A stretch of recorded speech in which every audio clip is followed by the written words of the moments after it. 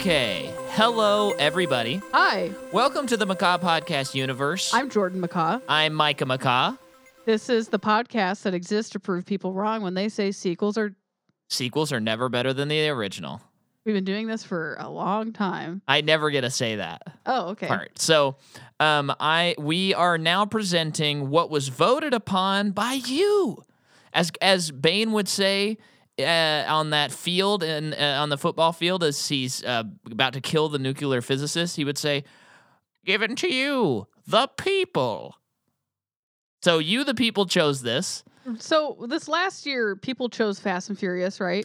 No, We chose it because people requested it so much. Yeah, I believe Star Wars was the Right. chosen series. Right.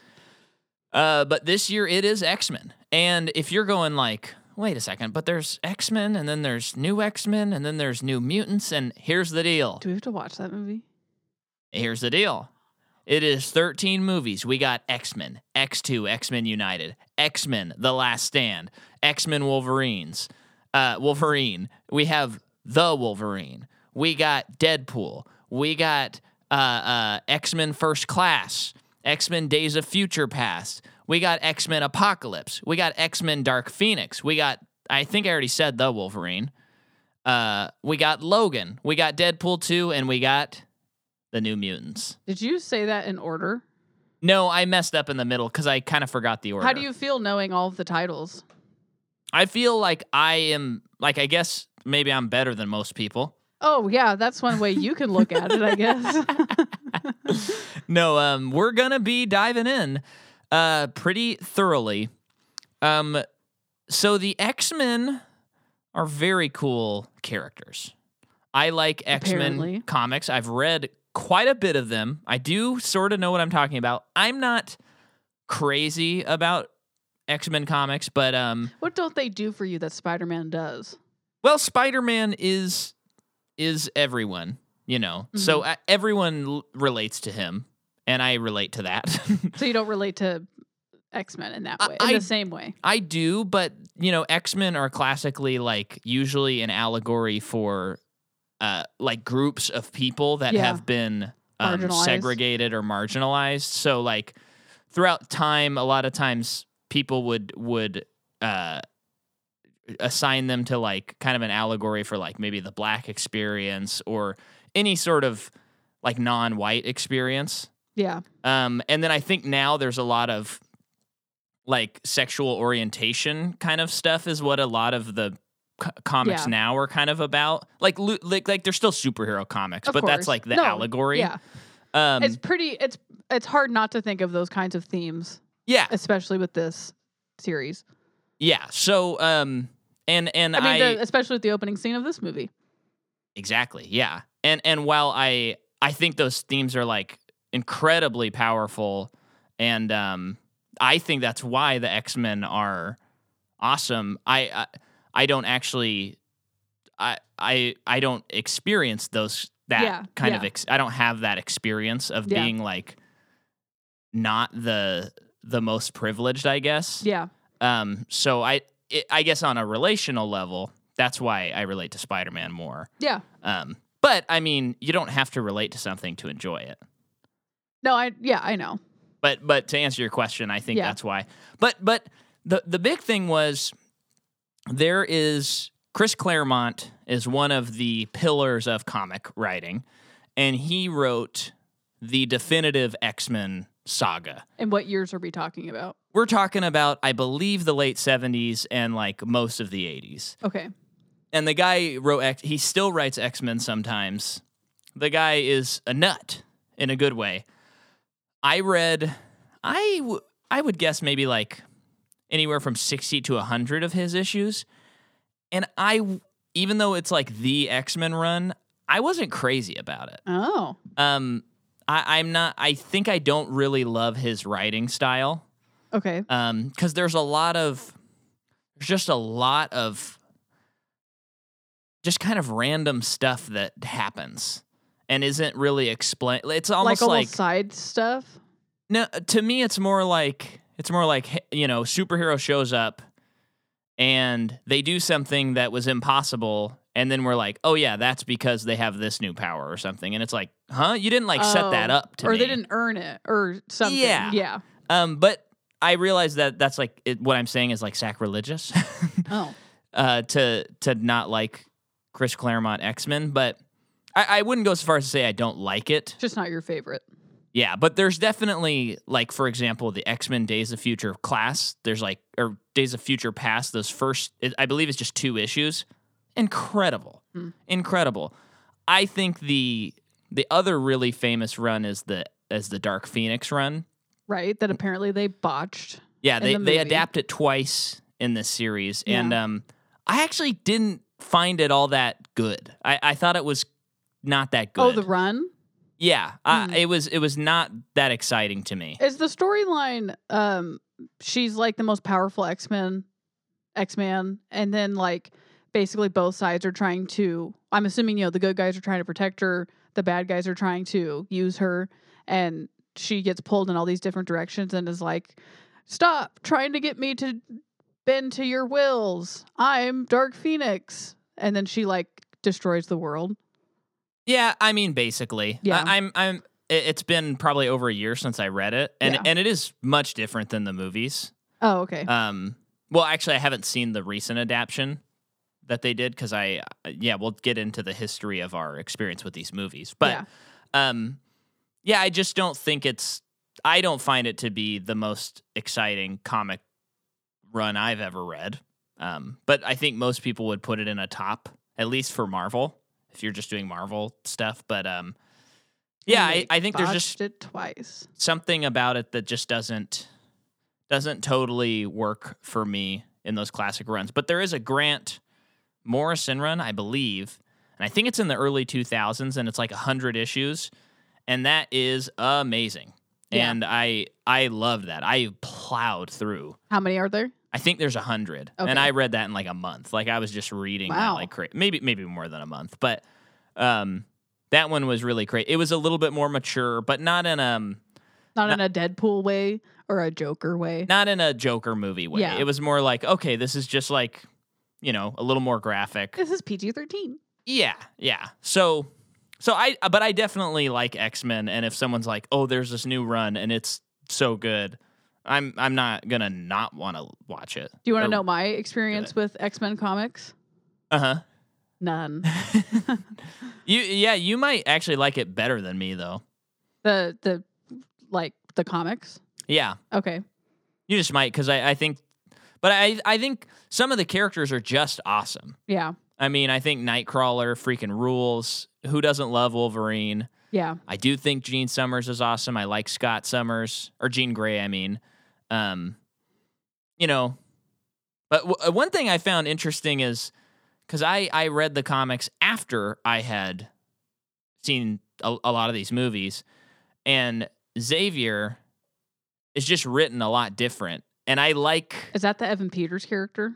No, that is Charles Xavier. Oh, whoops. I should have known that. I didn't pronounce it right. Xavier. Yeah. He is... I like him much better in the movies, because he's kind of a Really? jerk, at least in the Claremont run. Wait, sorry. That's the Sir Patrick Stewart character? Yeah. Okay. And I like... What's interesting about this series is, like, I think Patrick Stewart brought his own thing. He's a jerk in the comics? He's kind of a jerk. Like, really? Does he like belittle because he runs the school and stuff? Does he like belittle people? Well, I don't know how much of it is just reading something from the 80s and the 70s. And he's an authority figure. Yeah, where it is just kind of like he's just like bossing people around in a way that's like if you read the early Fantastic Four, Mr. Fantastic is also just like a total jerk, because he's just like, I know everything, do this, do that, okay. do this, do that. And Xavier is kind of written that way as well. Sounds like a fun time. Yeah. But I think what's interesting, too, is Mr. Fantastic, he's grown a lot, but he still has that. But now it's more intentional, I think, rather than like, this is just how we write male characters that are smart. Uh-huh. Now it's like, no, he's still like a bossy pants, but there's more depth to it than that. Bossy pants. Bossy Hashtag pants. bossy pants. But So how many movies have you seen? I stopped watching them after First Class. Which is the James McAvoy, Michael Fassbender one. Uh-huh. Okay. But after First Class, I have seen both Deadpools and I've seen Logan. But that is it. Yeah. I have not seen any others. Okay, this might surprise some people. I have seen every single movie, and this is my favorite franchise of all time. Psych! I have seen 3 movies. No. I think I've seen the first 3 when I was in college. My friend Hannah loves X-Men, loves Hugh Jackman. I mean, yeah, who doesn't? We love what Hugh person Jackman. doesn't, especially a female. And so she found out that I hadn't seen any of them and was like, "Well, we're watching all of them now," and we were gonna watch them all on her laptop. So I've seen That's the great first viewing. 3 on a laptop. That's primetime college town, baby. Mm-hmm. And I don't know why we fell off. Maybe because I wasn't enjoying it. Yeah. But have you seen X-Men Origins Wolverine? What's that one? That's the one where Wolverine becomes Wolverine. No. I've seen Oh man. I'm pretty sure I've only seen the first 3. Hey, but you've and seen I've seen Logan. Deadpools and I've seen Logan. both Deadpools and I've seen Logan.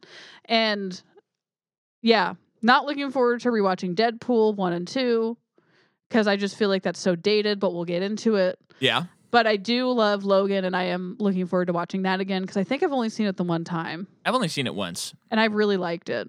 It was like, and I hope I feel the same way watching it again, that it's a type of like seriousness and grittiness of a superhero movie that like no one can figure out how to do besides James Mangold. That one time he did it. Is it Yeah. James? Yeah, it is. If that makes sense. Uh-huh. Yeah. Yeah, I think that movie like works in that it's, you know, it goes rated R and stuff, but it felt fine. It didn't feel I hate to just keep bringing up Joker all the time because I don't like talking about it, but it didn't feel like that where it's just like such a like we have to do this rated R like macho thing because this is cool. Yeah. It did feel like that was more like this is what the story is demanding of this character, and he's old and he's rigid and like Patrick Stewart is dying. You know, it just felt like it's a more mature thing, so that's what we're gonna do. But that we got a long way to go before we get to that one. I know that's like what 10 down the line or something like that. My experience with X-Men, besides what I just said too, is like when they were coming. I mean, this first one came out in 2000, so I definitely like wouldn't have interest in seeing it as like a first grader or something. But I also feel like I wouldn't have been allowed to watch it.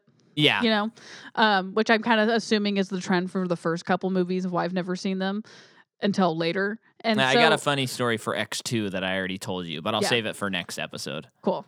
But yeah, I just think like I just never cared about it growing up. And then I just feel like I mostly hear from people that they suck.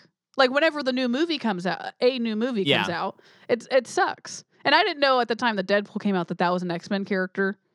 I just thought, you know, it's just a Marvel character that Disney doesn't own.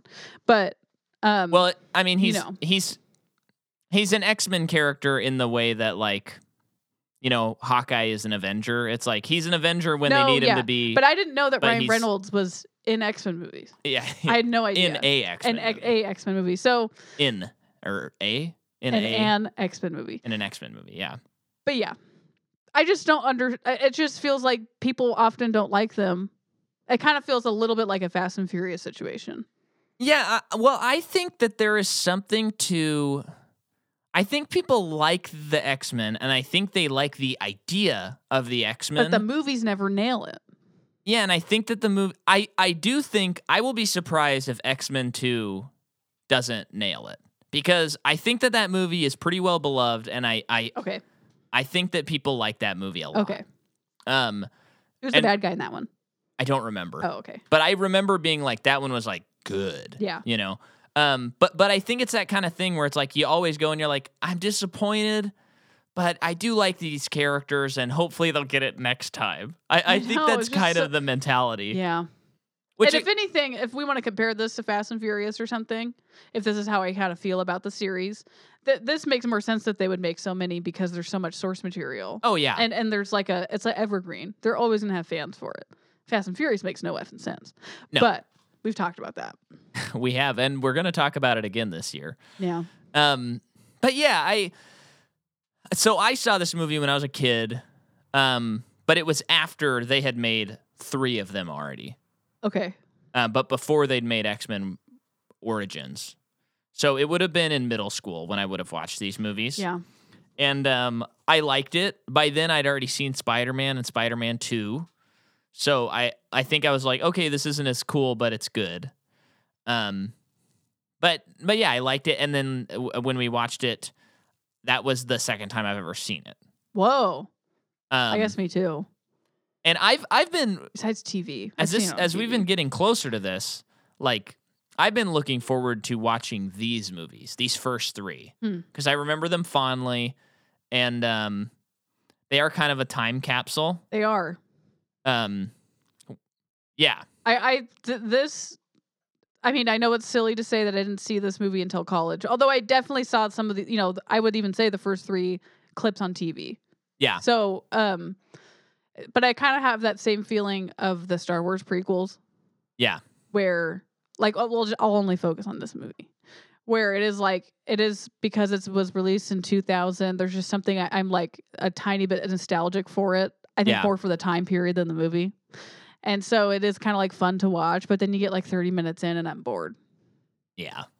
That's what it is to me. And I think that so my take on this movie that we will explore is I do think it's good. I just think it's dated. Same. And I do think, and we'll be getting into this as we go along, I think in a lot of good ways, the MCU has perfected the formula that this movie creates. Uh-huh. But also that comes with a lot of cons in that, like, that's the formula. Like, this movie establishes the modern superhero formula. Mm-hmm. I mean, so as far as, like, movie history, we have the Superman movies in the 70s, and those set up the formula. Batman, continues the formula, but those movies, all 4 of them are kind of wacky and insane in their own ways. Yeah. And I think that this movie comes out in 2000, and it's like, this is what we're going to do now for the next, I don't know. It's been 20 years. It's probably going to be 20 more years. Are the Superman movies pretty sincere, or are they a little goofy? Yeah. They are? Define that. What do you mean by that? I mean, are they anything similar to Batman's wackiness? No, they're very earnest. Oh, okay. Yeah. Oh, and speaking of Superman, people probably already know this because we're recording this a bit ago, but James Gunn, runs DC now with his buddy Peter. I can't remember his last name. What he shared today? Yeah, that's what I was going to mention. Okay. They are moving forward, and it does sound like they are scrapping the DCEU, which means we can close the book on the DCEU. Yeah. And they are currently working on Superman. Okay, but like not with Henry Cavill. And he has confirmed that Henry Cavill will not star in the movie. Wow. I bet that's a bummer for the actor. He posted about it, and he is bummed, but he understands. Okay. Is what his post said. Okay. His what his screen cap, tweeted. his screen cap of his notes app says that. Oh, I love it. I don't know why people do that. It's because there's not enough characters. But that is really exciting to me because as much, I mean, I really like Henry Cavill, and it sucks that he hasn't had a chance to be in a good movie as Superman. I mean, the best movie he's in as Superman is Shazam, when his chest is shown at the end of the movie when he shows up at the high school. And I don't even know if that's Henry Cavill. At the beginning of the movie? At the end of the movie. But when they go to the cafeteria. Oh. Shazam? Oh. Yeah. Not Justice League. That's what I'm thinking of. So he's only been in one good movie, and that could have been a stunt double. Yeah. So that's a bummer for him, and I think he's really good for it. Who's it gonna be though? Yeah, I don't know, but better get a good jawline. That to me, that is integral. Is that how you say it? Integral, yeah. Superman. Yeah, so you gotta have a good jawline. Gotta have a good chin. I have no doubt that James Gunn is gonna make something really special. Yeah. Because also, it's like, oh, well, James Gunn can be really irreverent and stuff like that. But he is one of the few, like, franchise film directors that really matches the tone. Mm-hmm.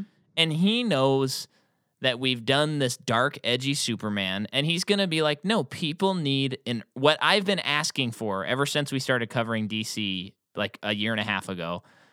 We need an earnest kind Superman Yeah. who stands for truth, justice, and the American way, as it is, colloquially referred to. So I know. So that's exciting yeah, to me. I know I asked you this a while ago, but this means, but the movies that are slated to come out are still going to come out, right? As far as we know, this year they are still going to be coming out with Aquaman 2. Mhm. That is like in the bag. There's no reason for them not to put that out. Blue Beetle is apparently still happening. Whatever that is. Yeah.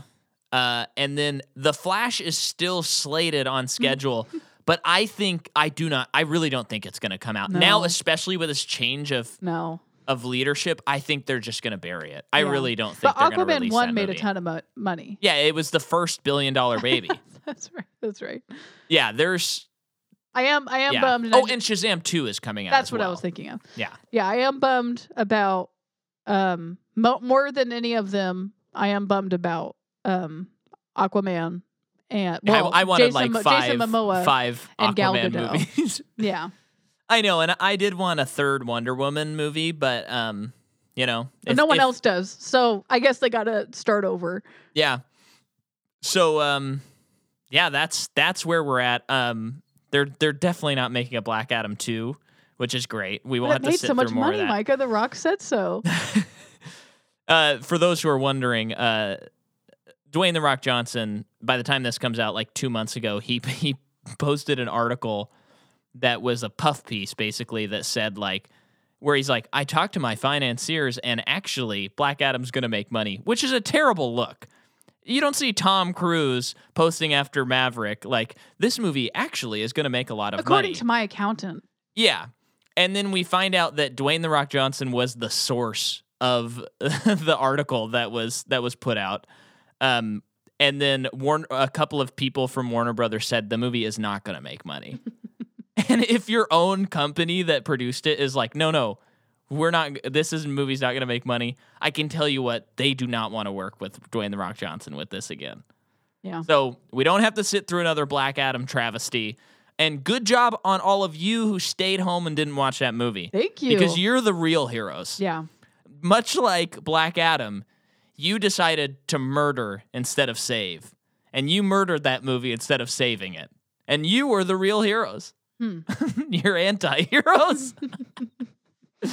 So I'm over the moon about the biggest thing about James Gunn joining is the fact that I won't have to watch another Dwayne The Rock Johnson Black Adam movie. Yeah. That is more thrilling to me than the fact that I'm seeing Avatar 2 tonight. Also, it's great that we don't have Ben Affleck anymore as Batman. Oh my gosh, yeah. Come on. And you know what's also funny, and I love about James Gunn, he shared an article where someone said that like James Gunn is looking to include Robert Pattinson's Batman into For real? the universe, and he reported it. He was like, you should probably check your source. That's not I a missed thing the that's headline. happening. Okay, yeah. So I don't think that he didn't necessarily say like, no, we're never gonna do that. But he's like, that's He's not probably like, we haven't accurate. even got to Batman yet. Really, his announcement made it sound like we're gonna make a Superman movie. Yeah. And I know he said they're getting like a 10-year slate ready, but I think that he understands like we have to make we need a movie that people like to start this whole thing. If we're gonna do a shared universe, we need to make a Superman movie that's good. Mm-hmm. So that is pretty exciting, and has nothing to do with X-Men. Mm-hmm. So should we talk about X-Men? Let's get into the actors first, Okay, do it. because I feel like it. All right, take it away. Sir Patrick Stewart plays Professor Charles Xavier. He not only is probably best known for this role, but he's also he is Picard from Star Trek Picard. I've not seen any of those. Have you? I have seen the one with Tom Hardy in it, and it's really bad. Star Trek Tom- Nemesis, where he's the bad guy, and it almost got Tom Hardy to quit acting for life because he When had a was bad that? experience. I think like 2003 or 2005. I didn't know Tom Hardy was in one of those. Yeah, it's really bad. Interesting. Something to note about Sir Patrick Stewart. Mm-hmm. I think it is wild that we've done this podcast for a long time, and we're about to talk about X-Men, And yet we have already talked about Sir Patrick Stewart playing this character in another movie we've covered, which is Doctor Strange and the Yep. Multiverse of Madness. That is a And little he bit like mind affects the bending. plot. He does stuff in that movie. Yeah. Just It's kind not of just, wild. I feel like it's more than a cameo Yeah. because he's doing stuff. Yeah. So anyway, But keep yeah. going. That's all I'm going to talk about with him. I mean, Sir Patrick Stewart. He's been knighted. Mhm. And then Ian McKellen. Is he a Sir? Yeah. And Sir, we have Sir talked Ian about McKellen. him. Oh yeah, he's Gandalf. Yeah. Okay, but we have not talked about Hugh Jackman. No. Okay. Guys, just in case for anyone out there who doesn't know, he's Wolverine. But Also, Jean Valjean. gosh, I was getting there. But I yeah, know, but he's I wanted to say it. probably best known for Wolverine. But He yeah, is best known for Wolverine, yeah, absolutely. he is also in Les Mis. He's in The Greatest Showman, which apparently is like the best movie ever made, according to so many people who like freaking love that movie. And it's just so funny whenever someone finds out that I have not seen The Greatest Showman, they like freak out. Yeah. How would I you just- not watch a musical with Hugh Jackman in it? I just know, like, when I saw that trailer, I was like, even if this is good, I know in my bones that I will not like this. This is not a movie made for Micah. And sometimes you have Yeah. to let those go. You do. And I felt the same way. And you just can't do it all. I don't need, like, really annoying, to me, pop songs. I already have to watch so many movies I don't want to watch because of this podcast. I don't want to add another to the list. And then, how do you say her name? Rebecca, Well, Jean Grey, is that Frankie Famke Janssen, Famke, Famke. Famke Jan? That can't be how you say her name. Anyway, she plays Jean Grey. She is also in House on Haunted Hill, Dormouse, Long Slow Exhale, just a lot of movies. I'm kind of surprised she hasn't been in much else big. I 'Cause think I she's like in a her lot in of these stuff you've not movies. seen. Is that it? Okay. That's my feeling on it. Because I always really liked her in these. But I mean, I was younger. I don't know Yeah, how she that's going to... consistently works. Yeah, but I mean, the performances in this movie don't really pop to me anymore. Yeah. Although I do think there's 3 performances that are excellent. But yeah, anyway, go ahead. James Marsden plays Scott Summers or Cyclops. Uh-huh. So does Jean Grey not have a X-Men name? Yeah, she is... Because on IMDb there's nothing. Well, she becomes Phoenix. And She does? yeah, that's the whole thing. Okay, I don't know. Let me look. I So is can't that remember. the third movie? The third movie they do the Phoenix thing? Yeah. Oh. Okay. Anyway. Wait, hang on. Let's see. Notable aliases. Marvel Girl. That's what she was like when they like made the comic book. Phoenix is better.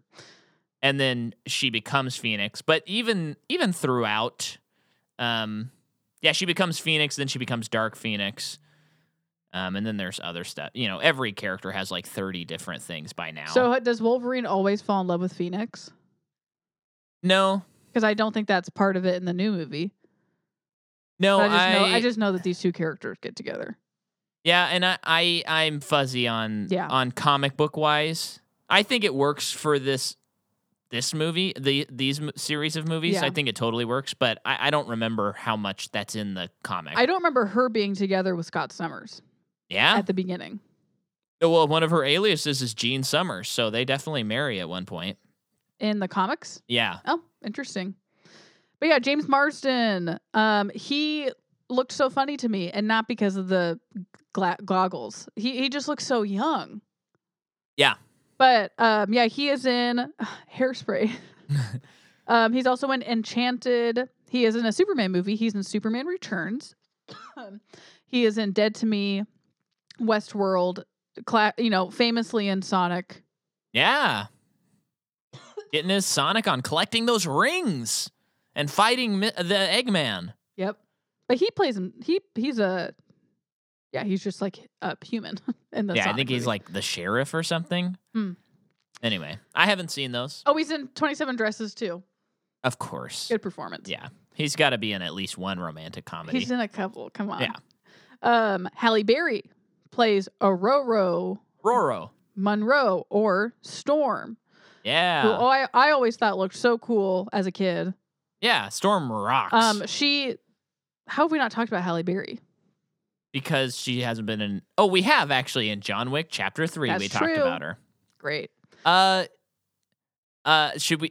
Well, maybe we'll talk about the performances as we go along. Let's just do that. Because it's kind of tough. It's not great. Do you know?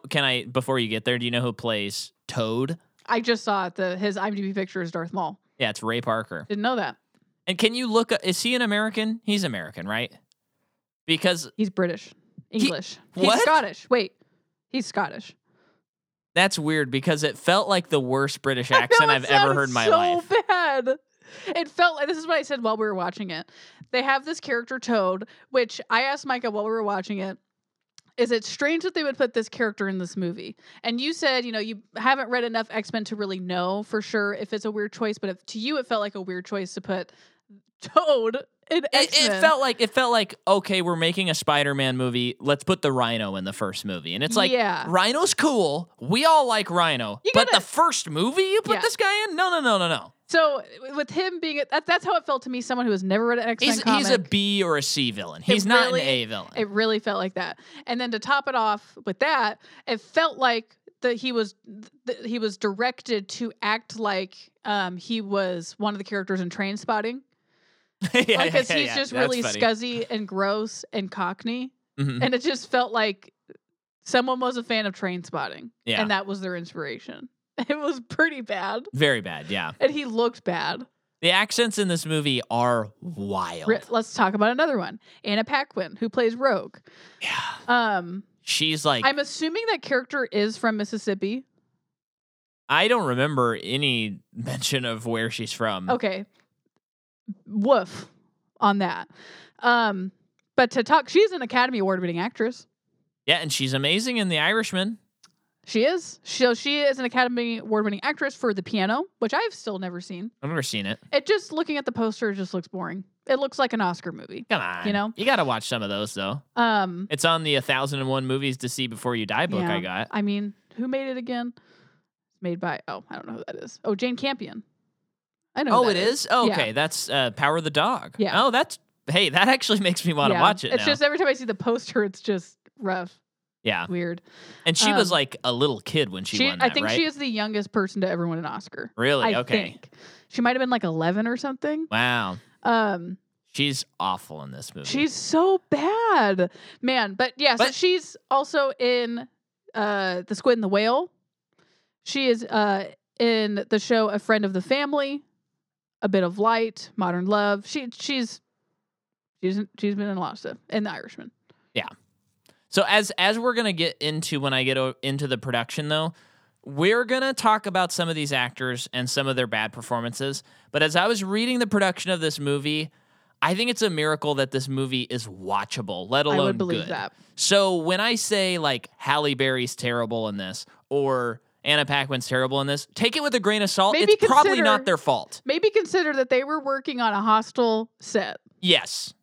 Because they were. And one thing that I'll mention about Rebecca Romijn, Mystique. Okay. You'll get mad about that one. Oh, great. Along with many others. Get into the makeup stuff because that's what I wanted to know about. Yep, it's about the makeup. So next we have Tyler Mane, who plays Sabretooth. Man, this guy, I feel like this guy's makeup probably took an annoyingly long amount of time to apply just to his face. Yeah. He's also in Troy, Halloween 2. Rob Zombie, Halloween 2. Yeah. Dead North, Night's End, Joe Dirt. Ray Park, talked about him. Rebecca Romijn, who plays Mystique. She is also in Femme Fatale, Sleep No More, Strange New Worlds, which is a Star Trek thing. And a lot of sci-fi. She's also in Curb Your Enthusiasm, apparently. Okay. And then Bruce Davison plays Senator Kelly. This guy is like such a classic character actor to me. Because he's always doing the same thing, but he's nailing whatever he does for me. Right. Okay. He's also in The Crucible, Shortcuts, The Good Neighbor, The Lincoln Lawyer, Ozark, and the list goes on. Okay. Because when I saw him, I'm like, I know this guy, and I know I've seen him in like 30 things, but I couldn't place any of them. He's one of those people where I will look at his filmography and think, what is the one specific movie I'm trying to think of? And there never is one because Yeah. he's in so many. It's like osmosis. You just Yeah. like consumed that actor. What's his name again? It is Bruce Davison. Bruce Davison. Okay. Is that all the actors you're hitting? Yeah. It's a lot. Yeah. So now, here we go, folks. We're going to get into the production, and I am going to issue a bit of a warning because we're talking about a really awful director whose name is Bryan Singer, who has allegedly, but almost certainly, sexually assaulted a lot of people. And we're going to be talking about it a little bit. So if that's something that might trigger you or something, just skip ahead like 10, 20 minutes. How many movies of this did he direct? I think he did 2. Okay. So this and the next one. And then we will put him on the list of people we put in the He Who Shall Not Be Named category. But I kind of have to say his name throughout this. So he's not great, but we're going to talk about him. So he directed the movie. The screenplay is by David Hayter, who did X2 and Zack Snyder's Watchmen. The story is by Tom DeSanto. This is his only credit, and Bryan Singer. The cinematography is Newton Thomas Sigel, who did Cherry, Da 5 Bloods, Bohemian Rhapsody, Drive. Music is by Michael Kamen, who did Band of Brothers and Frequency. The movie comes out July 14th, 2000. Its budget was $75 million. It made 157 domestically and 296 worldwide. Yeah, big hit. So here's the fun stuff. Jerry Conway and Roy Thomas, who are 2 big comic book writers. Well, actually, one of them might be... No, I think they're both writers. They wrote a screenplay in 1984. Wow. For X-Men, for Orion Pictures, but it doesn't come through as Orion faces financial issues. And if you want to hear more about that studio, go to our episodes on Manhunter and Silence of the Lambs. Then in 89 and 90, Stan Lee and Chris Claremont work on an adaptation with James Cameron producing and Catherine Bigelow to direct. Whoa. That movie would have had Bob Hoskins as Wolverine. Who's that? Bob Hoskins is, oh my gosh, I'm blanking. He's in Super Mario Brothers. He is Mario. He's that guy. That movie? The movie from live the 90s. action? Yeah. What? How does that even make sense? Yeah, he would have been Wolverine. Wait, why didn't we get this movie? Yeah, that guy. What else is he in? He's in so much. He's in Who Framed Roger Rabbit. That's right. Yeah. Now, in their you gotta defense, say his name like Bob Hoskins. Bob Hoskins. In their defense, like Wolverine in the comics is a short guy. He is? He's really short, and that's been one of the dumb things that comic book fans get mad at, where it's like, well, Hugh Jackman's tall. Hugh Jackman's too tall. Tom Cruise is too short. We're never happy. Yeah. Well, and the consensus dream cast of Wolverine now is Bob Hoskins. No, it is Daniel Radcliffe is what everybody wants because he's small and stocky. He's not really stocky, but he would can like do anything he sets his mind to. Oh yeah, I mean, I would love that. He played Weird Al and he nailed it. Angela Bassett would have been Storm in that, which totally makes sense. She'd have been great. She does no wrong. No, she doesn't. The deal falls through when Cameron wants to make his Spider-Man movie that he begins working on for many years. Oh, I didn't know he was working on a Spider-Man movie. Which we'll talk about whenever we talk about the Tobey movies. Because, yeah, he worked on a Spider-Man movie that had kind of a wild plot. Who was his Spider-Man? I don't know. I don't remember. We'll find out at a later date. Yeah. So then in 92, and this brings us back to our very first episode, because remember we were talking about Marvel and who owned what characters and stuff. So in 92, Marvel attempts to sell the rights of X-Men to Columbia. Okay. They don't buy it. But producer Avi Arad is making the animated show in the 90s, and it's a big hit. So Fox goes, let's buy the rights to X-Men. So this is like, it's just crazy because this is the big fracture where it's like X-Men is bought, Sony has the rights to Spider-Man, Fox has the rights to X-Men, and then Paramount gets the rights to the rest of the Marvel characters. Paramount makes Iron Man, and then Disney starts making them. And then over the years, it's been like, how come the X-Men aren't in this? How come these universes can't cross over? And it's like, well, they don't own the rights. And now that Disney owns Fox and, well, they don't own Sony, they still have to make deals every time Spider-Man or a villain or a character is in a movie. After a Spider-Man movie comes out, there's always a threat that's the last right. one. But now, and that's the big question. It's like, when are the X-Men going to be in the MCU? Which I look forward to. I think they'll probably do a better job, not necessarily of casting, but of like introducing them well and stuff. So Fox gets the rights, and in '94, Andrew Kevin Walker, the writer of Seven, starts working on a script, and he has this big old pitch.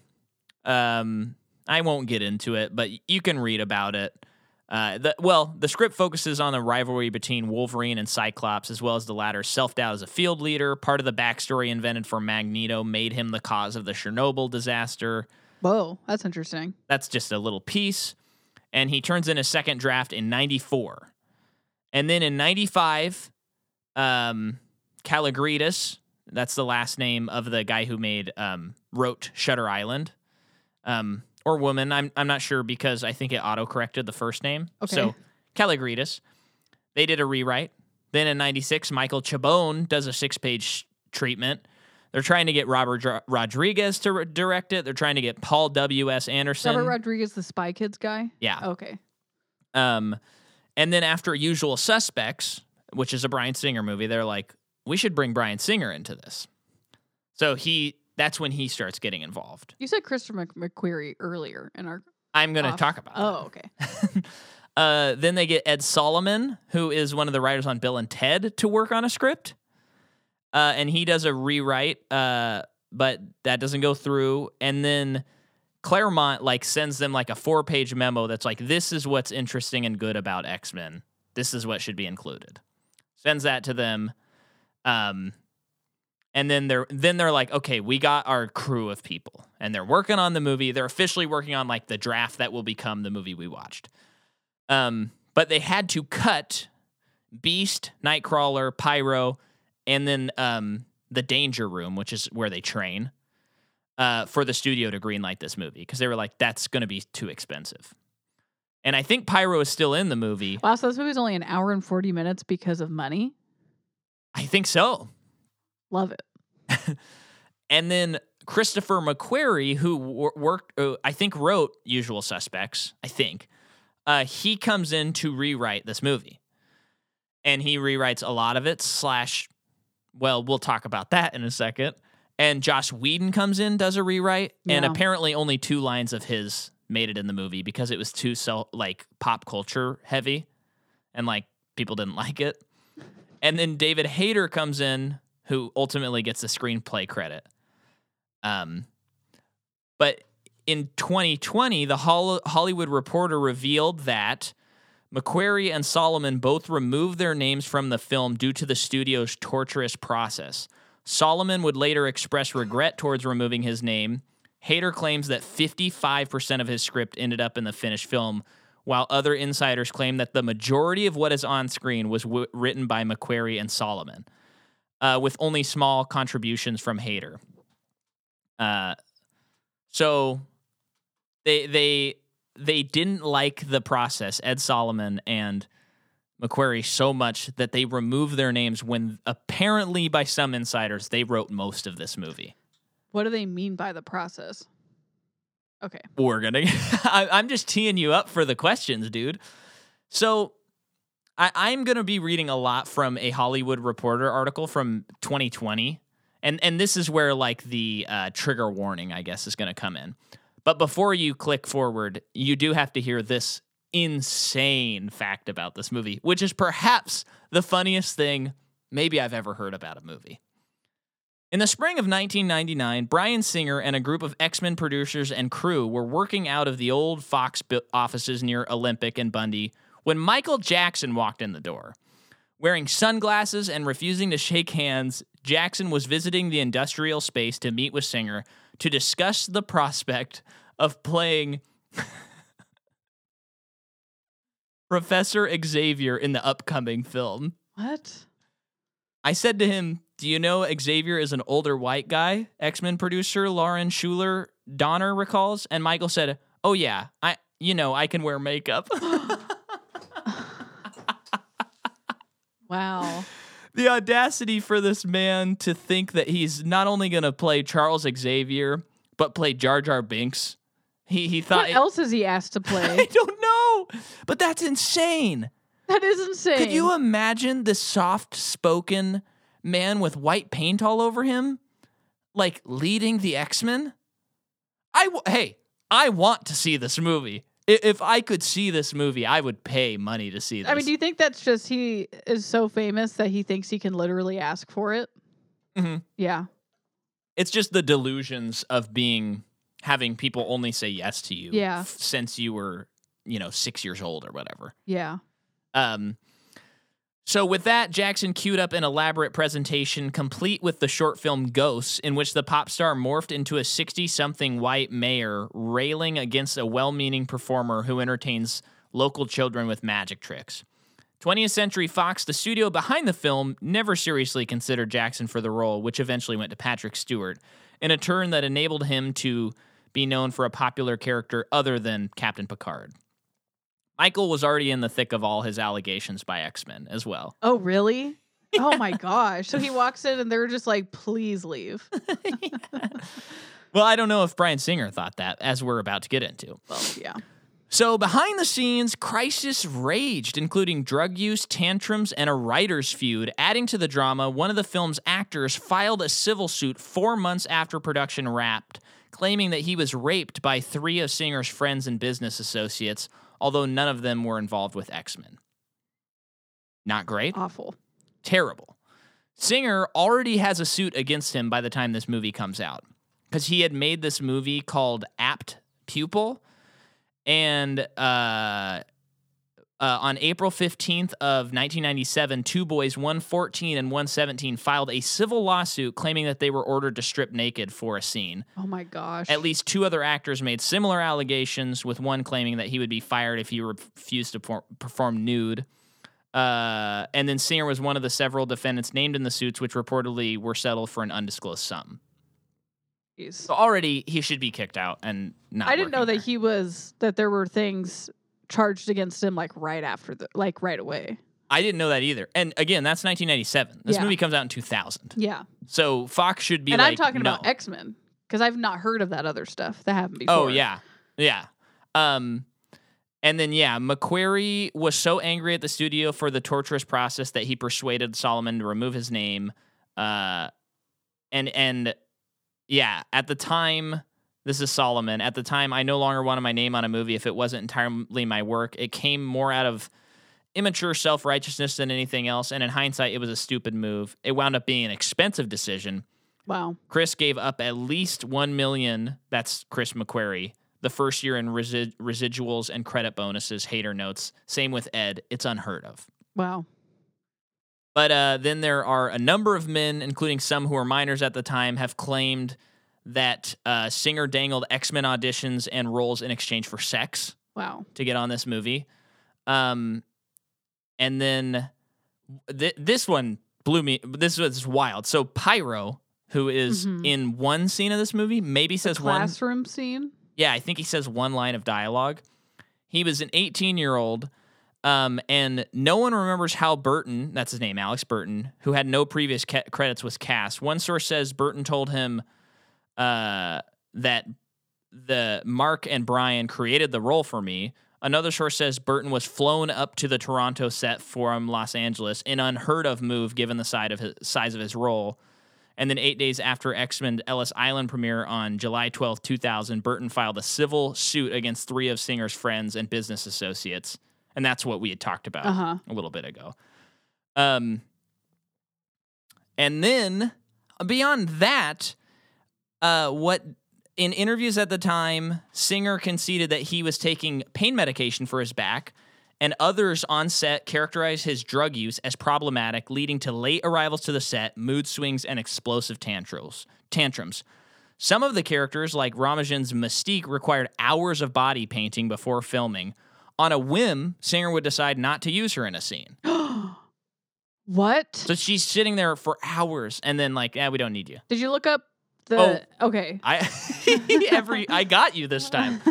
Marvel chief Kevin Feige, then a young executive working for Schuler Donner, was dispatched to ensure that someone was keeping Singer in line. What? So Feige begins his like Marvel. This is the beginning of Feige. Is And his job is to babysit. Yeah. Yikes. And Jackman, this was he was not the first choice, and he was an unknown at the time. So this like makes his career. Really? Yeah. Wow. And then they had to finish this movie 6 months ahead of schedule because Spielberg was supposed to release Minority Report in July or June actually, but he decided to shoot AI instead. And so then they had to fill the slot. Which cool movie do I want to make first? Hugh Jackman does have claws that he wears. Of course, there's CG involved as well, and then Singer insisted at the last minute to change the color to look opaque for Mystique, which added 6 hours to makeup. What does that mean, opaque? I mean, I know what the word means, but I don't understand what that means. I don't in know. this context. Okay. It just like they had like, okay, this is how we're gonna do it, and this is like how it's gonna look, and then just like pretty late into production, he's like, no, I want it to look like this, and it adds 6 hours to her having to get makeup. And then Ramajan reflected, I had almost no contact with the rest of the cast. It was like I was making a different movie from everyone else. It was hell.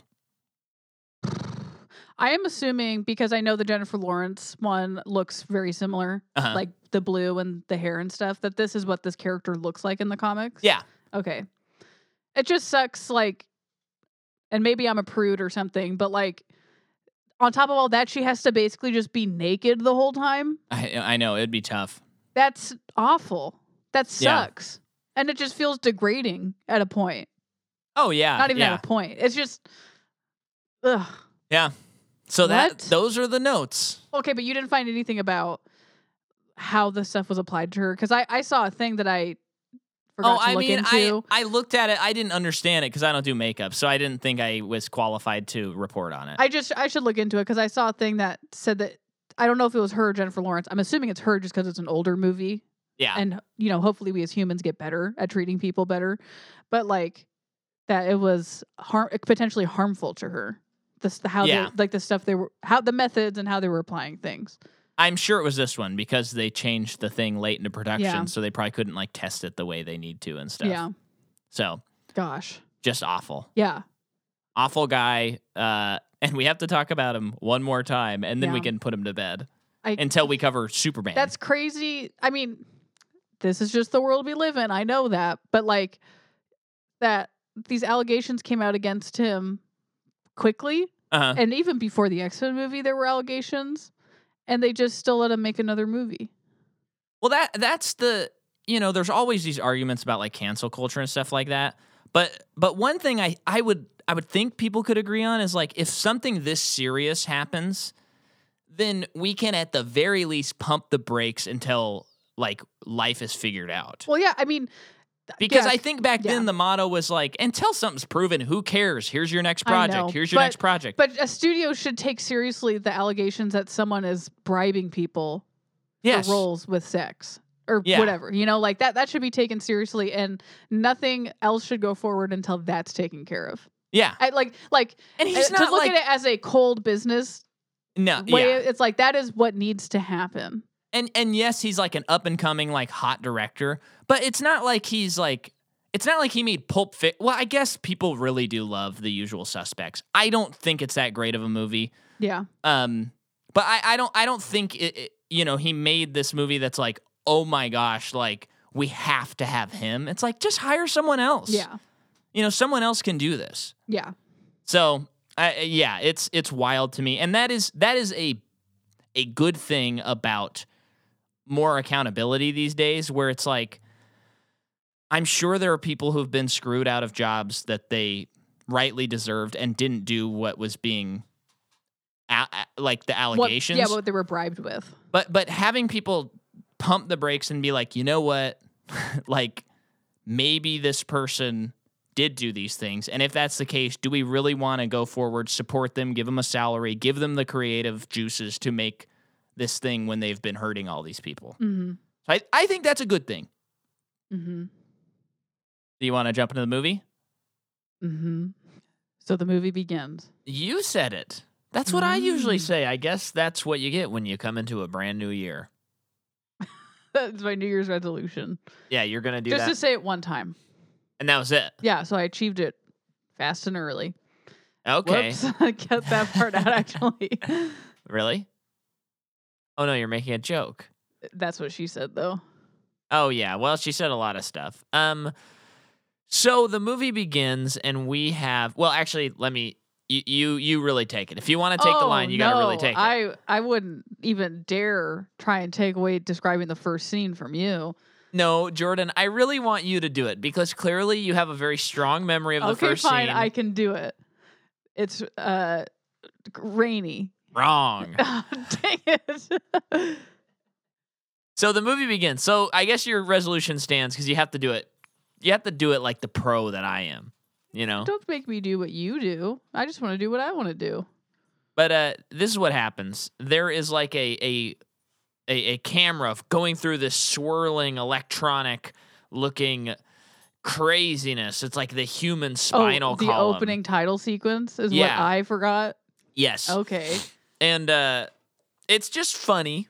I mean, it looks pretty bad, and there's kind of this like, here's what X-Men are. There's genes, and man fears them, and it's the next phase in human evolution. Yeah. And But yeah, isn't Professor Xavier saying something about that? yeah, he's the one who's explaining it. It's very quick. Oh, this was funny. I felt like his that all that stuff was said so quickly. Like there wasn't much of a dramatic flair to it. It was very textbook. No. And it's funny because on the one hand, I'm kind of glad they just get it out of the way. Mm-hmm. On the other hand, I think it's... Although they still start a lot of movies in this kind of fashion, like fantasy or superhero movies, but it is kind of like, oh, that feels like a dated ending to like a good superhero movie. To start it off with, like, just start In a the movie. dated beginning. A dated beginning, yes. Yeah. Just feels like, just start the movie. Yeah. But I think for the time period this came out, it's you have to explain something because audiences are not necessarily ready for X-Men. Like, who are the X-Men? Yeah. So that happens. Comic people are probably still nerds in 2000. Yeah. Probably not very cool yet. No. Now it is, of course, you're lame if you don't know about this stuff. You're not like now if when this generation of people grows up and makes their own movies and they make the Fablemans, it's going to be like, I liked sports and I got beat up in high school by all these Marvel fans. That'll be it. Interesting prediction. Okay. No laughter from you on that. Then we get to, we're in, I believe, Poland, right? Is that where it's, yeah, Poland, 1944. And we have a good intro. Great intro. You want to talk about it? I knew about this. Well, I couldn't remember if it was Xavier or Magneto, for one. Yeah. But I knew that one of them was in a concentration camp, and that's kind of like their backstory. Yeah. Which is like, whoa, that is such a cool idea.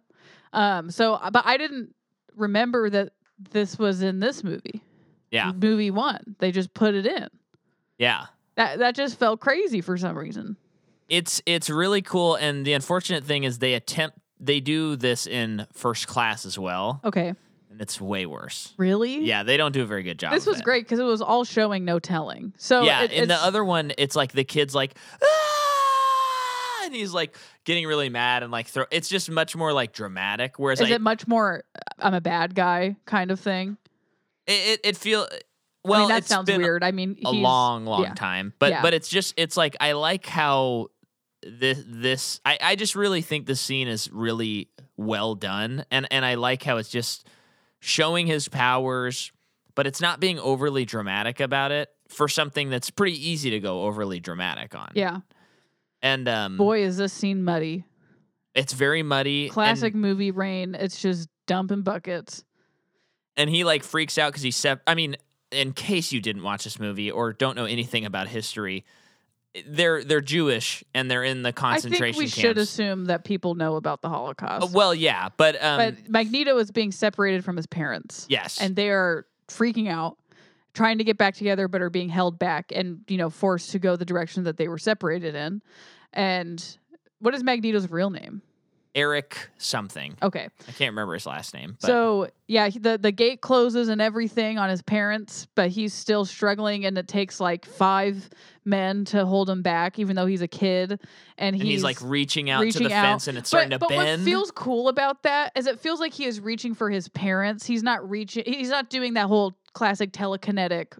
Well, Does that make sense? I think this is the first time he does this. And that's why I think Yeah. he's reaching out for his parents. He's not doing the whole like just my hand signifies that I'm using my powers right now. Yeah.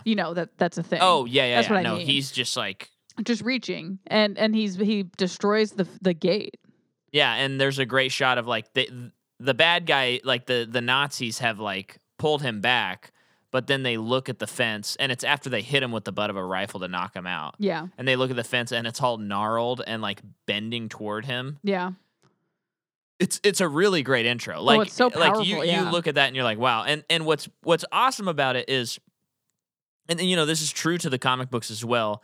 It's just great motivation for this character because he has this X factor, the X gene. He's the next step in human evolution. And he has lived through a time period where people said, hey, you're different. We're going to put you in a camp because you're different. And we're going to kill you because of it. Gas you, like do all those horrible, horrible things. So his motivation when he, and it runs through, I think, all 3 of these movies where he's like, I don't trust the humans. We should wage war against them. It totally tracks and is fantastic. You're writing. in the Holocaust, like you go through it and you make it out, and you're an X-Men on top of it. I understand where he's coming from. His motivation makes a lot of sense. You know what I mean? Oh yeah. And hearing about like, at the beginning of this movie, Senator Kelly like trying to get mutants to register and stuff like that. He's like, I've heard this before. He's the Iron Man of this story. In what way? Oh no, he is the Captain America of this story. I mean, in a way, yeah. But I just think it's great motivation, and I do think number one with a bullet on if like the best parts about these first 3 X-Men movies, it's Hugh Jackman, no brainer, duh, he's amazing. And then number 2 and 3, I share it. It's got to be Charles Xavier and Magneto. Like they're what carry these movies, I think. Is he called Professor X? Yeah. Okay. Yeah. But then do we cut to Mississippi? I believe yes. Yeah. So then we're in Mississippi. In the not too distant future. Yes. And Anna Paquin is hanging out with a boy in her room. Yeah. And we kind of mentioned it earlier, but she's doing a Southern accent, but it's like she's trying to do honestly, it's a caricature. It's not good. It's bad. It's like she's doing like deep Southern accent, and it's just so bad. It's so bad. Yeah, and it really slips in and out. It does. And it's, you know what? Let's just blame it on Bryan Singer. I'm fine with that. Okay. Anna Paquin, your hands are clean. Yeah, I mean, terrible set to work on. Anything I don't like about this movie, I'm just going to blame on him. And I feel very comfortable with that statement. Sure. But her and the boy kiss, and then he I don't know. He like can't breathe, and then he's like dying. Yeah. This has never happened before, assumedly. I don't think that's a word. And I thought her reaction was good. I liked her reaction. Yeah. Of freaking out. And then she becomes a runaway. Yep. Because she touches people and they die.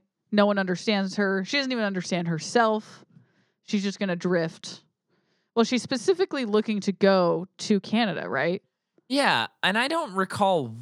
Oh, she just says in the scene, she's like, one day I'm going to go head over to Canada. Oh, so she's just doing her thing. And I'm going to go see the Alps or something. I know they're not in Canada. The Alps of Canada, great. But a lot of Canada is the Alps of North America. Okay. And so, so she says that, and then she heads on up to Canada. heads on up to She Canada. heads on up to Canada. So every time we talk about her, we should do our best Southern accent. And then we see Senator Kelly. He's at the They're at a UN thing. I UN think. or Congress or something like that. No, I think it's UN. Micah. Okay. Micah. But yeah, so Jean Grey is giving some kind of presentation on X-Men and, really advocating for their rights and not having to register them. But yeah, Senator Kelly is so disagreeing. Yeah. Because X-Men are weapons. And it just has, I'm sure you can relate it to many other things, but the first thing I thought of was like in the 50s when they were blacklisting writers in Hollywood and stuff. And in the Senate, I think they were asking actors to tell them like who is a commie so that we can like register them and get them out of Hollywood and stuff like that. Yep. And this scene kind of has that feeling, this like fear mongering. We don't understand them, so therefore let's just stop it now. And it kind of, I think this cycle is close to America's heart, this fear mongering thing, because it's kind of like you're watching this scene and it feels like a lot of how a lot of political parties and campaigns are run today still, unfortunately. That's all Fox News does. They're just Senator Kelly, in a nutshell. You're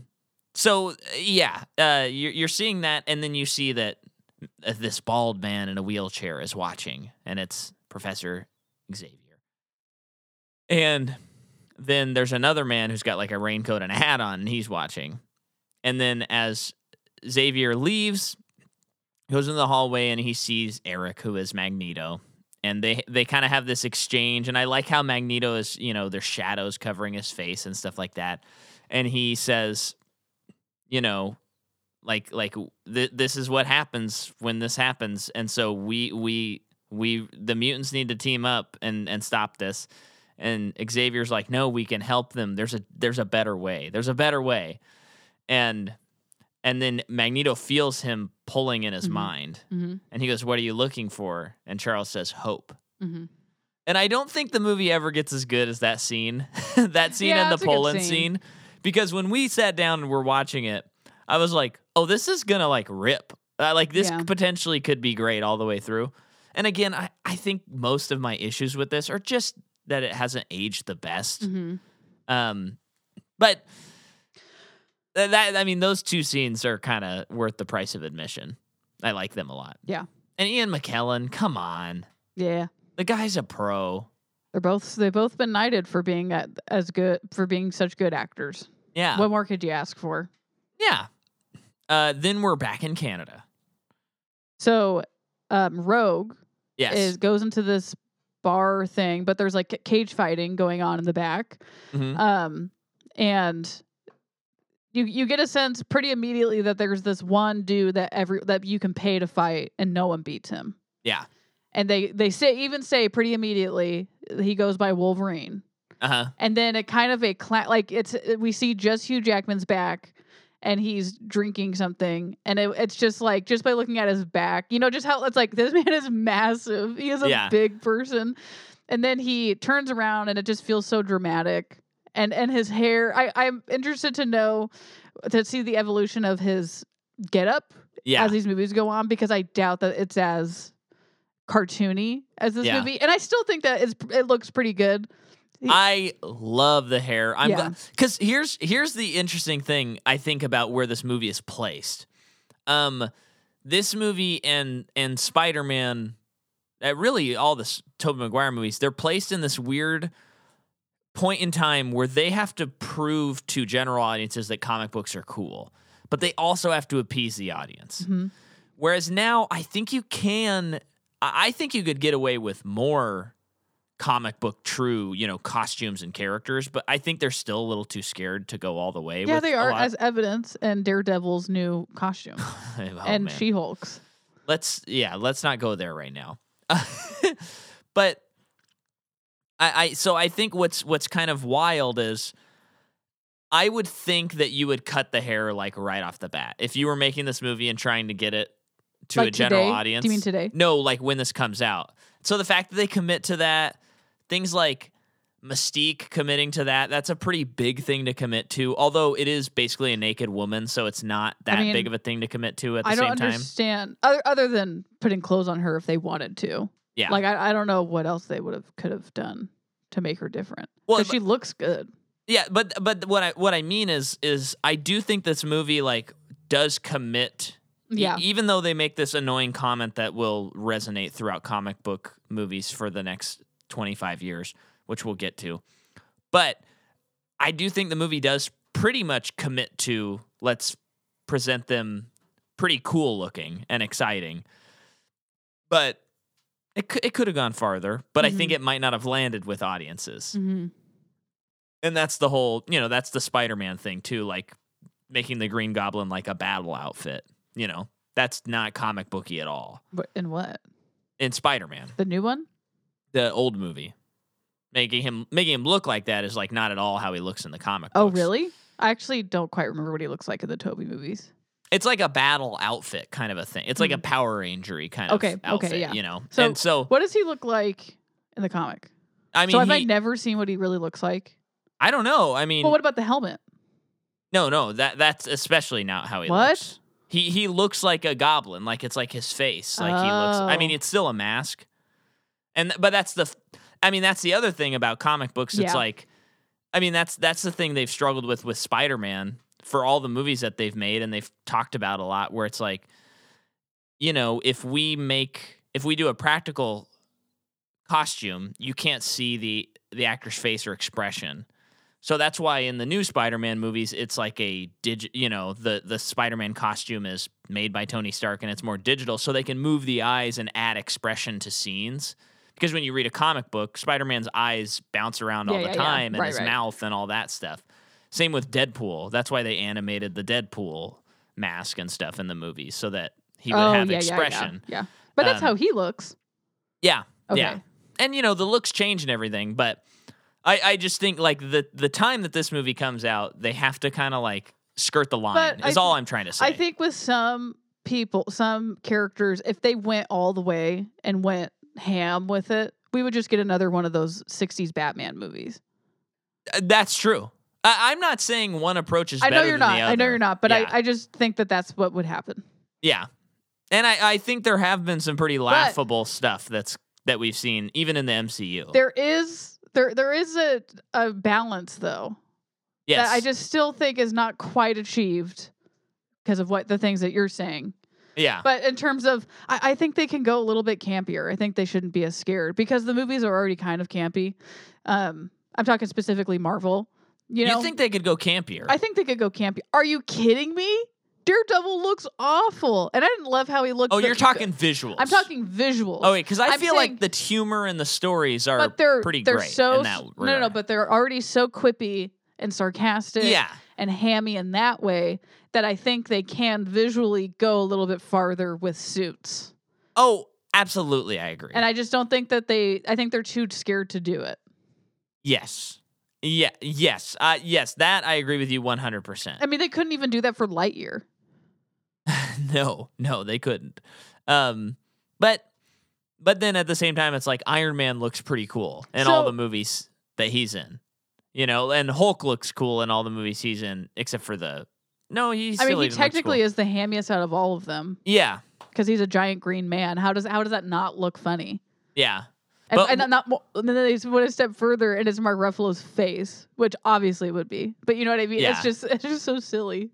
But then at the same time, like I feel like in the new Thor movie, I did like their costumes, but there was something like odd about them because they were pretty flamboyant and like bombastic costumes. There were a lot of things I had issues with that movie, though, in terms of they didn't go all the way with a lot of things. Yeah. That I think I wonder if they would have with other things that we wouldn't notice those things as much. You know what I mean? And it could just be as simple as like, I can think of a specific scene where when he first sees Jane as Thor. Yeah. And both their costumes just looked odd to me, and it's probably as simple as like their costumes are usually CGI in these movies, and it was just different to see an actual costume on a person, which is annoying that that's what's going through my head. because there's so much CGI on what they wear. But So Wolverine Yeah. classically has the yellow stripes on him, right? On his suit. Uh, There's a yellow X on his chest. well, that's the X-Men. That's what they wear. They all wear the they all same wear the thing? X-Men. Yeah, Oh. yeah. I mean, there's different variations of different costumes and different time periods. Yeah, but like yeah. the classic, if you're thinking the X-Men costume, you're thinking yellow with a black X across I the thought that was chest. just a him thing. No. Oh. No. Okay. Yeah, that's not him, Bub. I'm saying Bub because Wolverine says Bub all the time. Oh, does he in the Yeah. comics? Oh yeah, Cute. Bub. But yeah, going back to the cage fighting though. Yeah. This guy pays to fight him, and as the viewer, you see him get a couple punches in, Mhm. and it is a little like where is this Wolverine at in his story, you know? Yeah. But then he gets up and beats the man into submission immediately. And you hear like ping ping ping Mhm. ping ping as he's hitting him, because of course he has adamantium. Oh, I don't think bones. I noticed the noise. Oh, come on, Jordan. Sorry. And I learned a lot about Wolverine that I forgot about, Yeah. even though I had seen this movie. well, I had forgotten how much, because I remember as a kid, all I had were Spider-Man comics. So when I saw a movie like this, it was just like I want to know everything, but I don't know how to find it out. Sure. You know, like if I had access to like the Marvel Unlimited app when I was a kid, I don't know if I ever would have left my room, because I probably would have been like, I have to read every single Mhm. comic book. Like it would have been bad. Mhm. But I forgot that like in this movie, they really hit hard often. Like, we don't know what happened to Wolverine. We don't know how he's here. And so when they announced that they were making an X-Men movie that was a prequel that showed how he became Wolverine, me as a kid, I was like, oh my gosh, my questions will be answered. I'm dying to know about this Wolverine. Like, what is his deal? But the thing about that now is, don't you think that, because when we hear that something's going to be an origin story, or like when they were going to make new Spider-Man movies. Yeah. And my first thought was, please don't make it an origin story. Yeah. I have seen it so many times, especially Spider-Man. So many times being 2, but 2 is too many. And I just really didn't want it. And they didn't do it, Yeah. which was awesome. But I think part of that is because, well, one, I already knew what his origin was, I guess. Yeah. But also, like, let's say it's a character that I don't know what their origin is. I'm just still at a point, though, where I don't care where they came from. So I will combat you with several points. Number Okay. one, you're not a 6th grade boy who wants to know everything. And even now, like, I don't have those kinds of questions as much about stuff. Usually I'm like, okay, this is this character. I get it. You know, it's like a Rocket and Guardians. Mhm. I'd be happy if they want to explain it, but I don't need them to. I think they're going to explain it. But I do think unfortunately. And I they're say going to. unfortunately because it's going to make us cry. Yes, not because it'll be bad. It's going to be good. Yeah. So, having said that, though, Gilmore, you got to stay away from this cord. I just edited an episode where he was running all over the place, but you're a good boy.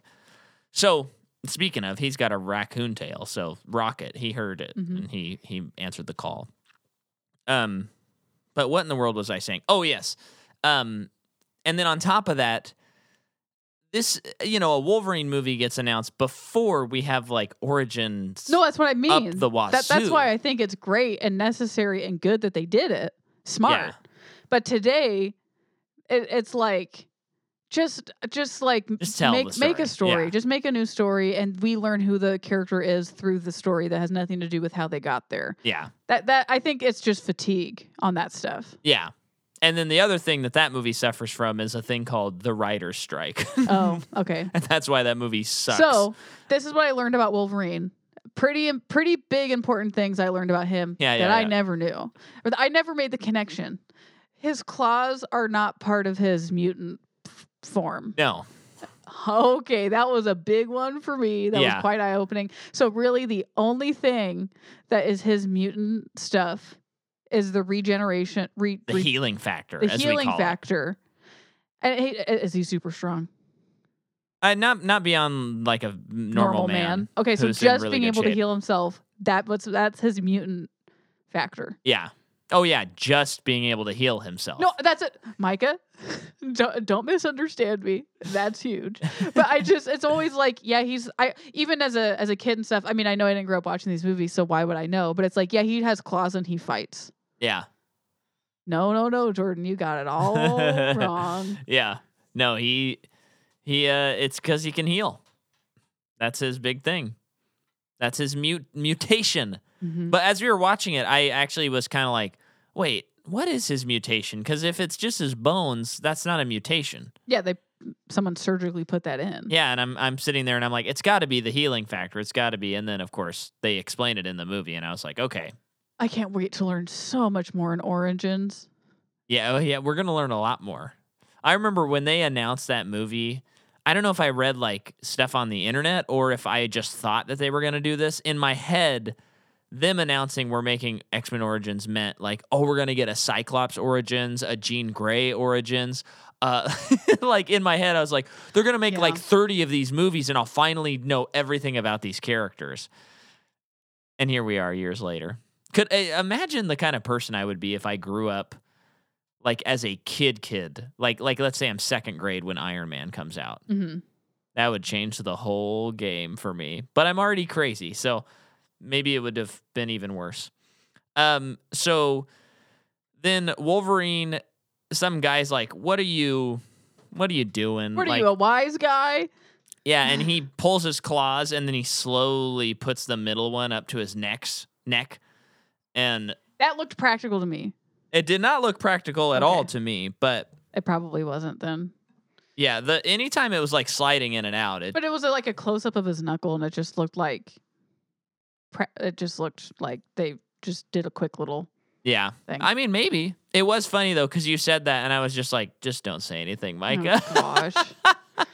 But at the scene, Rogue is at the bar too. Yeah. And she, before the guy stabs Wolverine, she screams, he's watch out.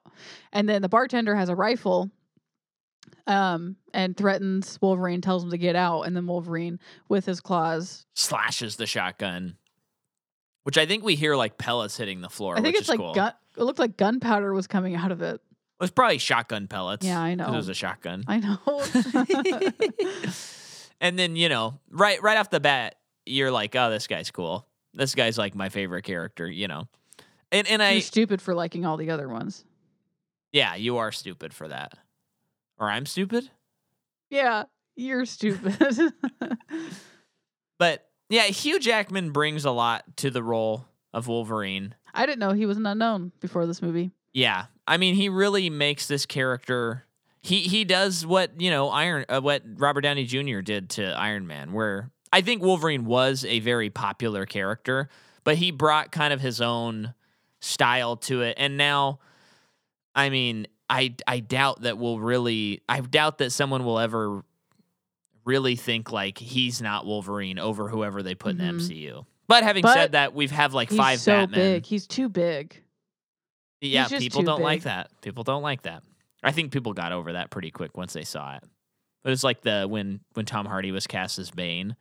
Comic book fans are like, but Bane's like 6 foot and Tom Hardy's like 5'5". I don't know what I'm gonna do. And they're like, have you ever heard of like trick photography? Have you seen Lord of the Rings or anything? Have you ever seen a movie? What are you talking about? They're actors. Anyway. Here's what's a funny story. Your Nona and your grandpa, they really like to read like those like detective novels and like spy novels. It's not Jack Ryan. It's Jack Reacher. Jack Reacher.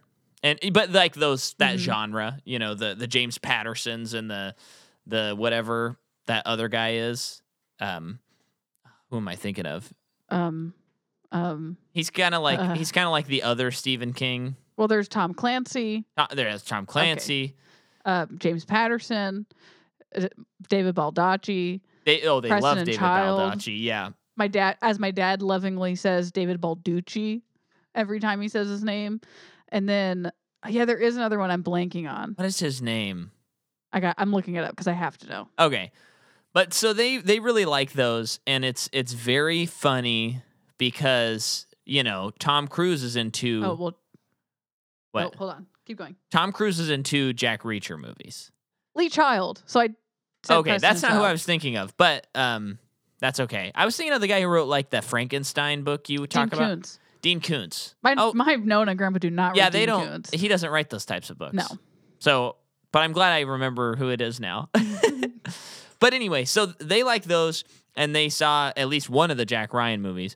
And of course, your family knows that I'm a Tom Cruise apologist. Mm-hmm. And so your dad, who likes to sow seeds of discord in a very fun way sometimes, he was like, he'll bring up Tom Cruise any chance he gets to around Nona, because whatever happens, it doesn't matter how many times it's discussed. It's always like, oh, that Tom Cruise, he was too short to play Jack Reacher. Jack Reacher is 6'7" in the books. He's 6'4". All he carries around with him is a toothbrush, and he keeps it and he presses his clothes puts under his the clothes mattress. Under the mattress, so it's pressed in the morning when he gets up, because he's a drifter and he just goes from town to town, and people call on him for help. And they always say that every time. That's the spiel you get. Yeah, and then they'll say, they had to dig a ditch for him to be as tall as his the lead woman in that movie. And I'm like, we've been digging ditches funny for Tom Cruise since he's been in Hollywood. That is funny, but also I don't know how that affects the quality of the movie. They've never said anything about the quality of the movie. I don't think they actually really like Jack Reacher either.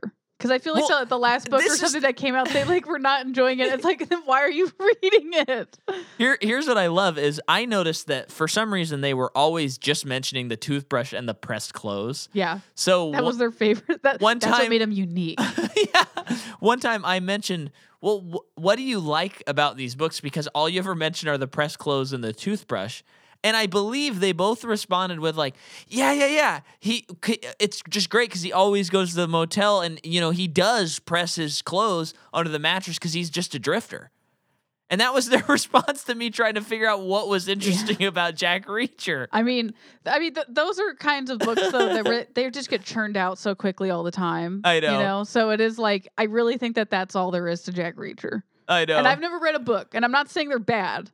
I'm sure they're very exciting. Yeah. It's so fun. Well, and I think what sometimes people who are fans of those books, and I include like a lot of people in those things, is when it is a genre like that, like a detective genre or whatever, usually the filmmaker and actors aren't actually concerned with being accurate. Yeah. Because they see it as a vessel for a film franchise. All the books are serialized. So when Tom Cruise sees that, he's like, here's an action guy. I like these little bits about it. That would be fun. And we could probably make several movies out of this. And if it's a hit, we'll just keep making them. Yep. I think now, though, there's enough of a vocal audience that now, because here's the other funny thing. I think it was last year they came out with a Jack Reacher TV show. Jack Ryan. No, Jack Reacher. You're right. They did. And guess what everyone said about that? They got a tall guy. Everyone said, that guy is so big. Yep. That guy's so... And guess what? They got a guy that was at least 6 feet tall. I haven't heard anyone discuss the quality of the show. No. All they say is, he's so big. No. And I'm like, that doesn't mean anything to me. Know. That's not going to make me watch this Amazon original show as a guy as big. I know. If I want to watch a big guy, I'll watch WWE. It's crazy. Good for the people, though. I work for a publishing company, and this was when that show was coming out. And, because it's in the book world, and I hear a lot of presentations from other publishers and just a lot of meetings with those kinds of things. And I just remember someone saying, like, the show is coming out soon based on the Jack Reacher books, blah, blah, blah. Yeah. And someone mentioned that they got a guy that was big. Like, that was like a selling point in someone's mind. But it must, I guess that this conversation is making me realize we're the crazy ones. We're crazy for thinking that film can confuse us about someone's height. We're the crazy ones. Yeah. I guess. Because apparently it worked. Because I remember even one of your cousins mentioned, the guy's so big in that show. So that was loud. Gilmore just had a little cough there. The kennel cough coming back to get you, huh? All right, so Rogue sneaks into Wolverine's little trailer, and he like hears her while he's driving or something like that. Yeah, and then she's like, hoping I can hitch a ride. Yeah, and then he tells her no, and then he has a change of heart and lets her in. Yeah. So they're just drifting together. He's very aloof, doesn't tell her much about himself. She does ask when the claws come out, does it hurt? And he says, every time. Yeah. I like that. Yeah. And then you kind of learn, I mean, we already know this, but like she can't touch because he's about to grab her hand to like put it closer to the heater, and she like freaks out. I mean, I would freak out too, but yeah, no, a man who has claws that come out of his hand wants to touch your hand. A man you don't know. Oh yeah. But yeah, she freaks out, and yeah, it says that when she touches people, bad things happen, and then we find out his name's Logan.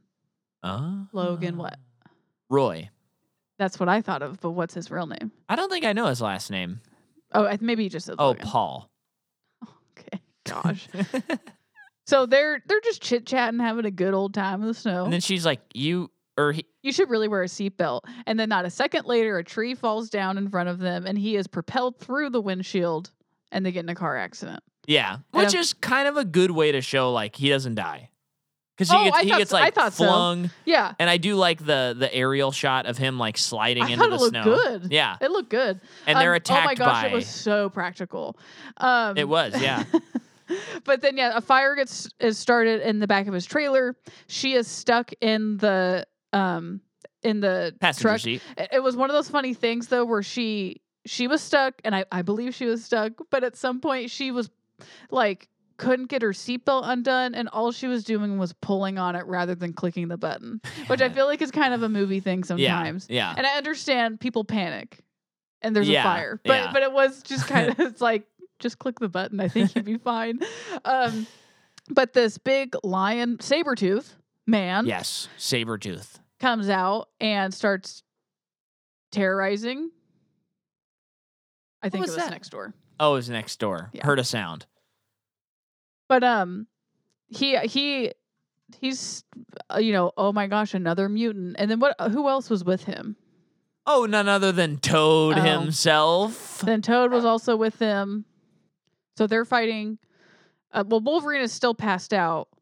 Yeah. And then before the bad guys can do anything, Storm and Octopus is what I wanted to say.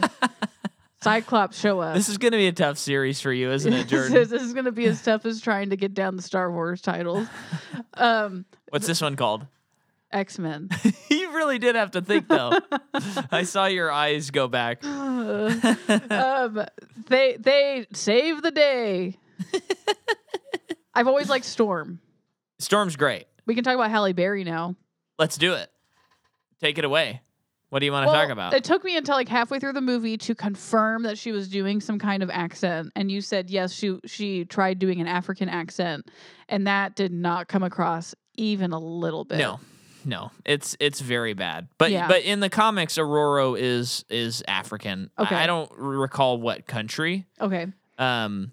So but yeah, she is. And yeah, in this movie, she's trying to do an accent. Guess what? I'll just blame it on Bryan Singer. Yeah, sure. Yeah. But yeah, so then Wolverine he wakes up while he's getting like an IV put into him or something like that. And he attacks Jean Grey and like runs out, and he's like escaping. He's at the X-Mansion, of course. As he's escaping, there's a voice in his head. Yeah, I know. This is cool. Kind of telling him what to do or where to go, and if he's leaving, blah, blah, blah. Yeah. And then he ends up going into a classroom, unbeknownst to him, and it's Professor Xavier teaching a class. And I might add, Hugh is really playing the caged animal look really well. Yeah. Which is part of the Wolverine thing. Yeah. And adding that dynamic, oh man, very cool. He's confused, he doesn't know what to do, and he wants to lash out. Yeah. Pretty good. And so then they're like, welcome to Mutant High. And there they are. So that's really what this is called? No, it's a Charles Xavier School for gifted youngsters. Yeah. And so that's really what it's called? Uh-huh. Okay. Yeah. The Xavier Mansion. Tell me this is a comic book movie without telling me this is a comic book movie. Yeah, that's something. Yeah. So so what? So then he starts explaining how the school works or what their goal and their mission is. He gives them the classic mission statement. He sure does. And what's the mission statement? I gotta stand up. Okay. I'm gonna stand up. So I'm just gonna lift this microphone. Well, so what they're doing, this is gonna be weird for you, but oh my gosh. I didn't know that was an option for us. It's just my back is killing me, and I've never thought about doing this I would until have done this this moment. so long ago. Do you want to stand up? Yes. Okay. All right. Well, all you got to do is just unscrew right down there, and then you got to just pull it up and then screw it back in. And then you're all set, and you're just like me, and we're standing. Look at this. We're putting on like a rock show now. But yeah, so the school, what they do is they find mutants by using the Cerebro, and then they are able to like train them. Because wait, what's a Cerebro? That's the machine he uses to find them. Oh, okay. And so they can do that, but to the public, it's like this is a like a private school that you can go to. Yeah. So that's like their cover. Yeah. So that's to answer your question. And basically, on their mission statement. he's offering because bad guys attacked them. Xavier's is like, who are you? Why would they want you? You need to stay here for your protection. You can't leave. Which, of course, Wolverine's like, no, that doesn't work for me. When he thinks that Magneto really wants Wolverine. Yeah. He's going to find out later that he actually wants Rogue. Spoilers. They've seen it. Meanwhile, though, Rogue has become a full-fledged student here. Yes. And she is kind of falling for this guy. Mm-hmm. And, that's kind of it for a while. Yeah. Truly. Then we see, I wrote Mystique to Un-Guy. I think what that is then we go to UN Guy is what I wrote. Senator Kelly gets in a helicopter and he's talking to this dude. Sometimes just about my notes are so indecipherable. He's talking to this dude in the helicopter about how like we're gonna get ours and we're gonna get the humans or the mutants and all this stuff. And I just remember thinking when it kept cutting back to this guy and it was like, why does he look so smug? His expression was so weird, and then he turns into Mystique, and it was like, oh, they got me. It's so funny when you're like, why is this movie doing this dumb thing that I'm noticing? And then you're like, oh, that was intentional. Yeah. Oh, okay. I'm the idiot. Yeah. So Senator Kelly's been kidnapped by Mystique and Toad, and he is taken to Magneto's island. Yeah. And Magneto basically is going to make an example out of him, and he's invented this contraption that can turn people into mutants. Yeah. So he uses it on Senator Kelly, but we don't find out for a little bit what any kind of effect it has on him. But we can just cut to it because later he like basically doesn't have bones in his body anymore. Yeah. And he escapes. And he falls down a cliff but doesn't die. Right. But what's cool, I will say there's there's the shot of him sticking his head through the bars. And there's little moments in that shot that look horrible, and then there's moments that look kind of freaky and good. I thought so too. Because some of it reminds me of Little Nightmares. Yeah. Me too. Yeah, it's so then he'll go to the beach because he like fell off this cliff and they thought he died, and then he's like turning into water. And then he shows up to Professor Xavier because who else can he turn to? Yeah, but before that, he walks on the beach and it's this naked, weird-looking man, and Stan Lee is just staring at him. Yeah, I shocked. almost missed Stan Lee. And I actually, it'd been so long since I'd seen a movie that Stan Lee is in that I forgot that he's in all of these. Yeah. So I was like, oh, yay! Yeah, I got excited again. Yeah. And so then he comes back to the X-Mansion, and he explodes into water. Yep. With Aurora. Eventually, because the stuff that Magneto did to him is not like his body can't sustain it. Yeah. Before all of that, though. Oh, but I will say before we get back to what happened before this, it's hilarious just how in Magneto's lair, like everything requires him to move metal in order to do it. So it's like metal chairs. Metal walkway that has to come up. Well, he's got to have the upper hand. I know, but it's just like, do you really need a metal walkway? Do you really like everything is metal? Mm-hmm. It's funny. Before this, though, we do find out they start running some tests on Wolverine, and they find out that his entire skeleton has what around it? Adamantium, of course, my dear. Adamantium around it, which is like indestructible No, steel. it's adamantium bones, Jordan. Okay. It's not around his Oh, I bones. thought they put it like on top of his bones. No, But he's got adamantium Whatever. bones. So he's indestructible. Yeah. And they're just trying to speculate like when did and he claims that he has no memory Yeah. of what happened to him, which really feels like we need a movie to explain that. Yeah. Um, What's funny though is I think they explain most of it in the next movie. Actually. oh really? Now that I'm remembering. Oh, and they do show a little bit of flashbacks in this movie. Yeah. I mean, very it's not Born Identity. Yeah. Era not enough flashbacks. to explain to Oh wait, someone. Born Identity would come out after this. Interesting. Okay. I guess Bourne didn't influence everything. Nope. So We got to cover that series sometime. Yeah. But you keep pushing it I don't off. know, I I'm had it just on the bored. calendar at one point. I'm just bored with it. Yeah, whatever. Political thrillers are hard. Get out of They're here. hard for me. Get out of here. Sorry. What do you hate? All the President's Men? That is a different type of political Yeah. thriller. Point and proven. I would much prefer just having people sit in a room and talk the whole time than the other version. Oh, brother, get out of here. Get out of here. Okay, I'll finish up the gladly. pod. I'm done talking about this movie. So Wolverine's having, nightmares about flashbacks and stuff. And then Rogue comes into his room and she's like, Logan, wake up, wake up. And then he stabs her. And then after he stabs her, he wakes up and he's like, oh, crap. And then, Why was she in his room? I don't remember. I understand that like he's having a nightmare. Isn't she like walking by and she hears him If going, they oh. even if they establish it, it's just like, I don't know, this looks bad. Well, this is directed by one of the biggest creeps to ever walk I know, the face and of the earth. and we're in the year 2000. So I'm he's like, oh, this is normal. sending it away from my brain. But yeah, he stabs her, and she is dying, but she touches him and Absorbs his healing absorbs factor. some of his healing factor. So now we So, know what's going to happen. Not only does she harm people, but the reason why people are harmed when she touches them is because she's sucking the life out of them. I think that's cool. Yeah, no, it's very interesting. It's interesting when the superpowers are a curse, more of a curse than a blessing. Which we already mentioned in this episode, but yeah, that's the whole X-Men thing. That's Yeah. the best X-Men of it. Yeah. Because even, like Cyclops, like he has to wear this, his quartz visor, his diamond quartz visor, of gosh. course. Does it All the look that time. dumb in the comics?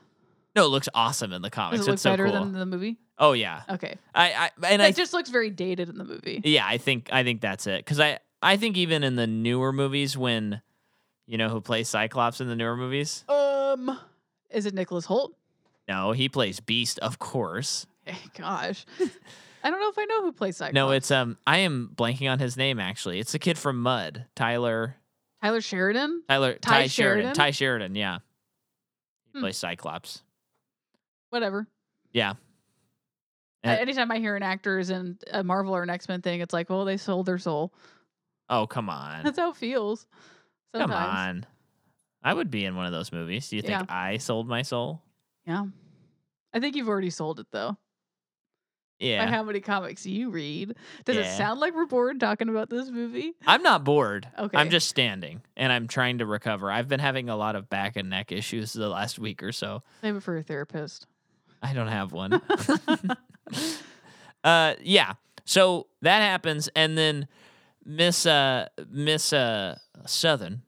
Charm herself goes out and she talks to a friend, her new boyfriend, and her boyfriend's like, "You should get out of here. They're saying that you are a menace to society, and you need to get on out of here." And she cries and she goes away. And as she goes away, we see that her boyfriend has yellow eyes. And who has yellow eyes? Mystique, of course. There's been a murder, and you are a suspect. Yeah. So she runs away and they need to go looking for her, but Professor X like, "No, Wolverine, you can't because you're wanted."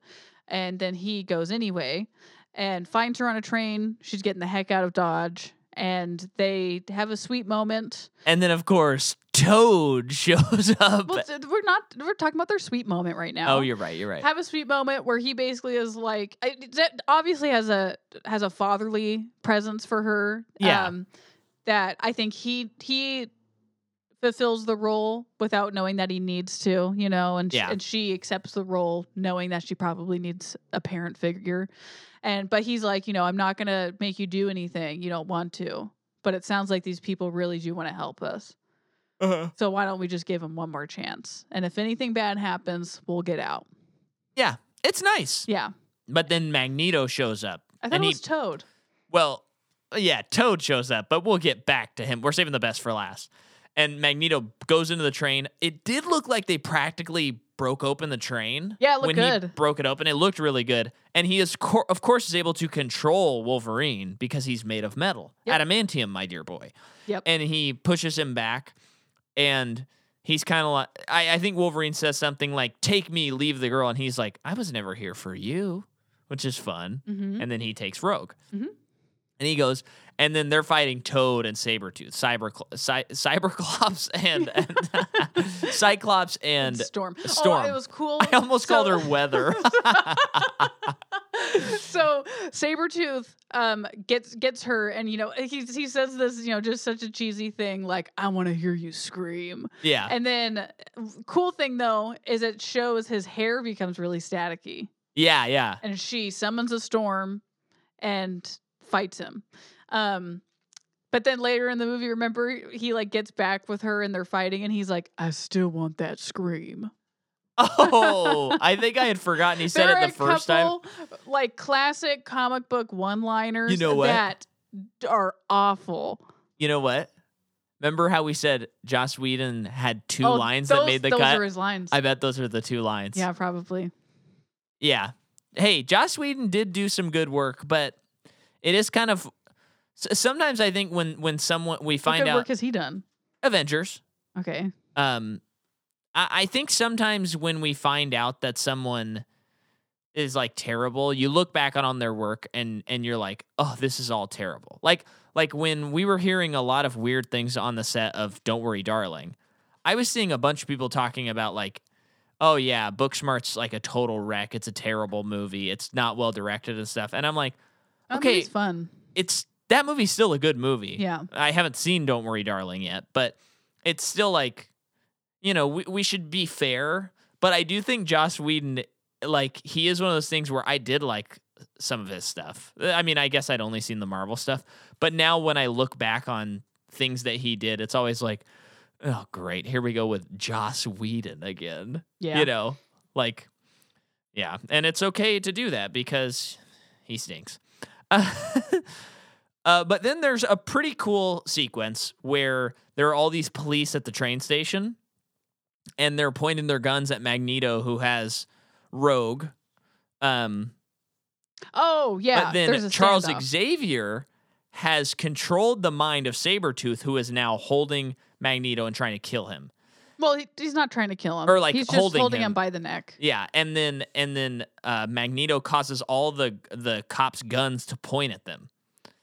And then at one point, like, he even fires a gun at a cop, and then Jean stops the bullet and is just holding it. And so it's this what's fun, and I do think the movies do this really well, is Xavier, like, his power is not something that you see him actually using it. Mm-hmm. And I think they do a good job of making it tense without him actually having to, like, point his finger That's or what do I want, something man. like Remember, that. I just said that the other day. I don't know You if I said it did. on the podcast or I think outside of I'm it pretty sure you did say it on. You might have said it on our Might Black have said Panther it. episode.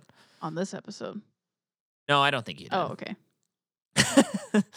But it's a pretty decent scene. Like, yeah, this is a good movie.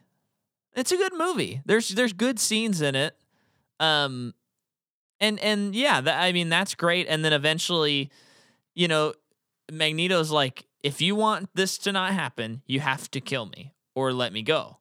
Or do you have the cojones to kill me or not? And he doesn't, because he doesn't Because he believe doesn't have in the that. cojones. Yeah, he don't have the balls to do it. And then they have to regroup, of course. And now it's like, we're gearing up for the end of the movie. Let's make this last fight patriotic, boys. We're going to the Statue of Liberty. Yeah. Because there's some kind of UN summit happening at Ellis Island. Yeah. And that's where Magneto is going to do his thing, where he's going to gives some of his powers to Rogue so that she can do all of what the infecting everybody, and she dies for it. Like it'll kill her. Yeah. So we have Storm, Cyclops, Wolverine, and Jean Grey go to the Statue of Liberty.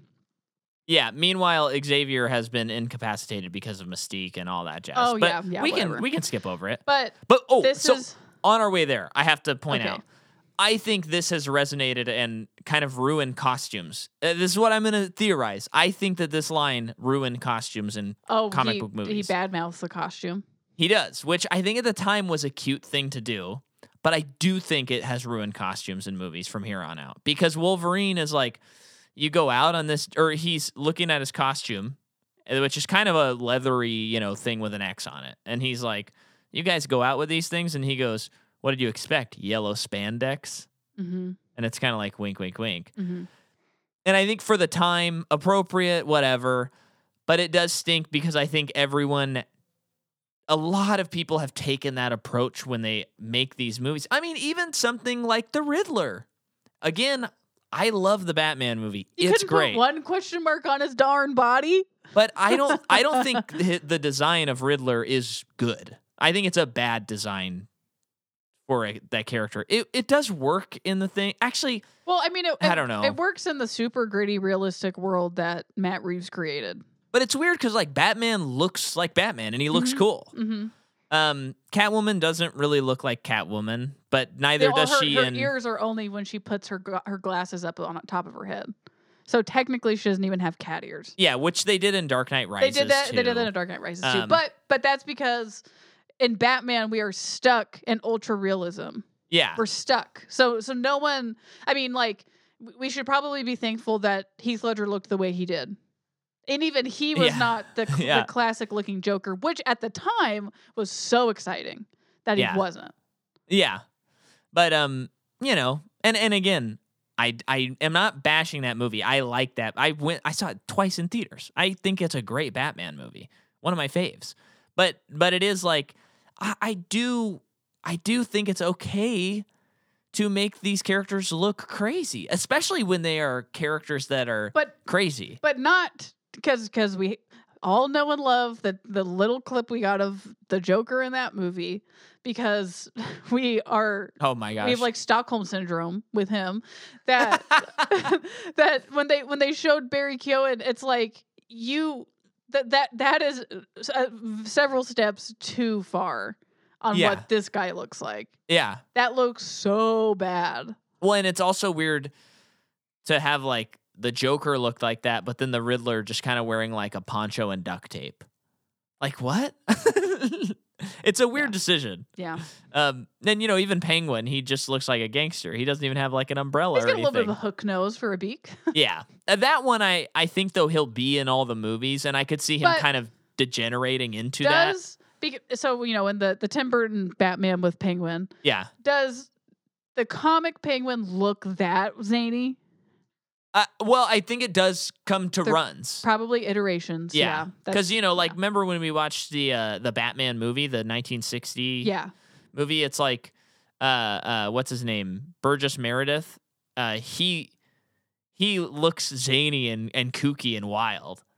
And Danny DeVito does as well. And what I've seen of comics and even the video game, he looks wild. He does in the video game too. Yeah, he looks a little more tame, but he's still kind of wacky and has a monocle. And yeah, they should have at least given he Colin does Farrell's monocle. Matt, we do need a monocle on Penguin. Yeah, but here's what's funny: I spent 20 minutes ago. I was talking about comic book fans and making fun of them, and now here I am doing that thing. Yeah, but I don't know.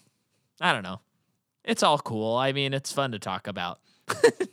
So then they go to the Statue of Liberty. Then we get big fight. The other worst one-liner in the movie when Storm is fighting Toad. I'm skipping ahead. Yeah. Storm is fighting Toad, and he is like hanging off of a rail, and she's like, do you know what happens to toads when they're electrocuted? And then dramatic pause. She electrocutes him, and he goes flying into the water, and she says, just like everything else that gets electrocuted. She says the same thing that happens to everything The same else thing that happens to that everything gets struck else. by lightning. Huh? That's Huh? maybe that was Joss Whedon's line. Yeah, I think so. That's so bad It was because really bad. I thought to myself, what was the zinger I thought of right off the bat without even thinking? Now I can't I remember. can't either, but it was better. Yeah. It's been a couple days since like we they get watched it. fried or they get like. No, it wasn't that. It was like a pun on frogs. Yeah. You know, I don't remember They what it was. say ribbit or something. I don't know. Or they croak. Yeah, that was Yeah. what it was. You know what happens to frogs when they get electrocuted? They croak. Yeah. Which is bad, That's bad, but it's better. but at least it's something. Not what happens to everything else. Yeah. That's so Woof. dumb. But And it's not like he said something like earlier where he said like, I'm a frog. Frogs that don't get scared of lightning. Then maybe it would make sense. They just I fight don't for a know. while, and he sticks his gross tongue at her after spitting like mucus goop at Jean Grey. yeah. But then we go to Sabretooth and Wolverine are fighting on top of the Statue of Liberty. And there's this one part when Wolverine with his claws Yeah. swings around the crown or part Yeah. of the crown. Then And it- Netflix is the crown. Yeah, that exactly. And it just really feels like in 2000, this kind of looks like a money shot. Oh yeah, But dang, that looks so bad today. But in like an endearing way. yeah. But they're fighting, and then Magneto shows up and subdues all of them, wraps them all in metal, so they Yeah. can't get out. But they get out. Like Wolverine escapes by stabbing himself, which Yeah. is cool. Yeah, And then they have to stop this machine. yeah, And at first I was like, I did not understand how they were trying to stop it because Cyclops is sitting there and he's like, I can't take the shot. I can't take the shot. I can't take the shot. And Wolverine's just like flying up with Storm.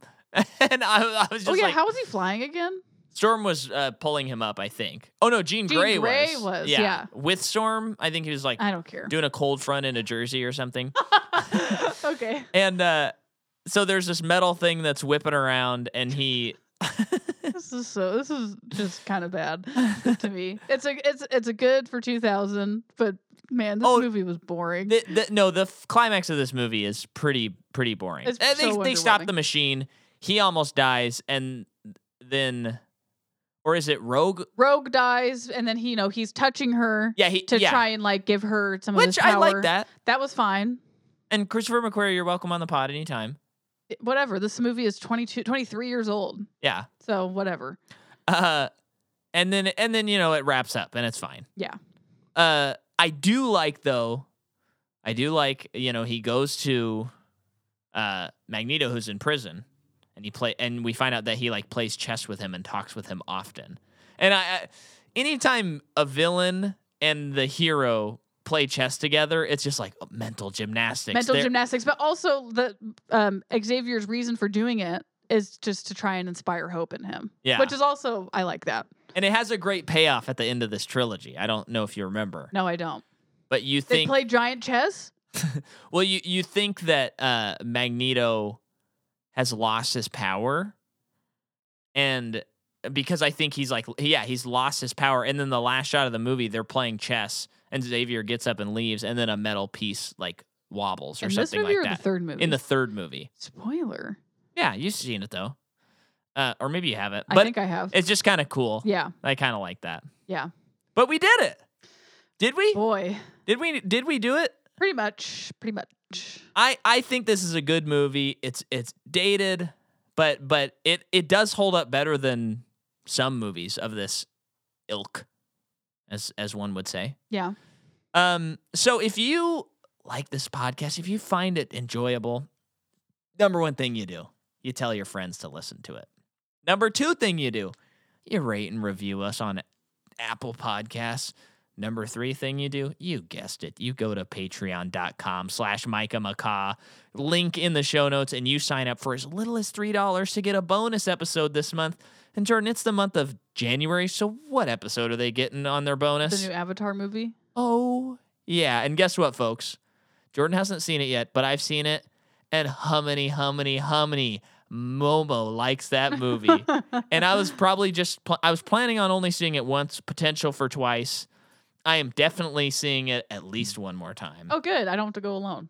Yeah, I would probably see it at 3 times before it leaves. Wow. I think there's potential for that to happen. So is it going to be like with the first movie where people are just going to keep going and going and going? I think by the time this episode comes out, this movie will have made so much money it'll be obscene. Yeah. I think I don't know if it can get as high as Avatar 1, but I'm not ruling it out. Oh, they're going to try. I am not ruling out that this potentially might be the highest grossing movie of all time. Okay. It is truly special. And if you haven't seen it yet, you must see this movie. And you do have to go see it in 3D. Jordan wasn't going to go in 3D, and I think I might force her to go in 3D now. Because I don't think it makes you sick because he's so good at it. Yeah. You know? We'll find out. Yeah. It's awesome, man, those whales. That's all I'm going to say. All right, we love you guys. Peace out, Girl Scout. And to all you Boy Scouts out there, keep on.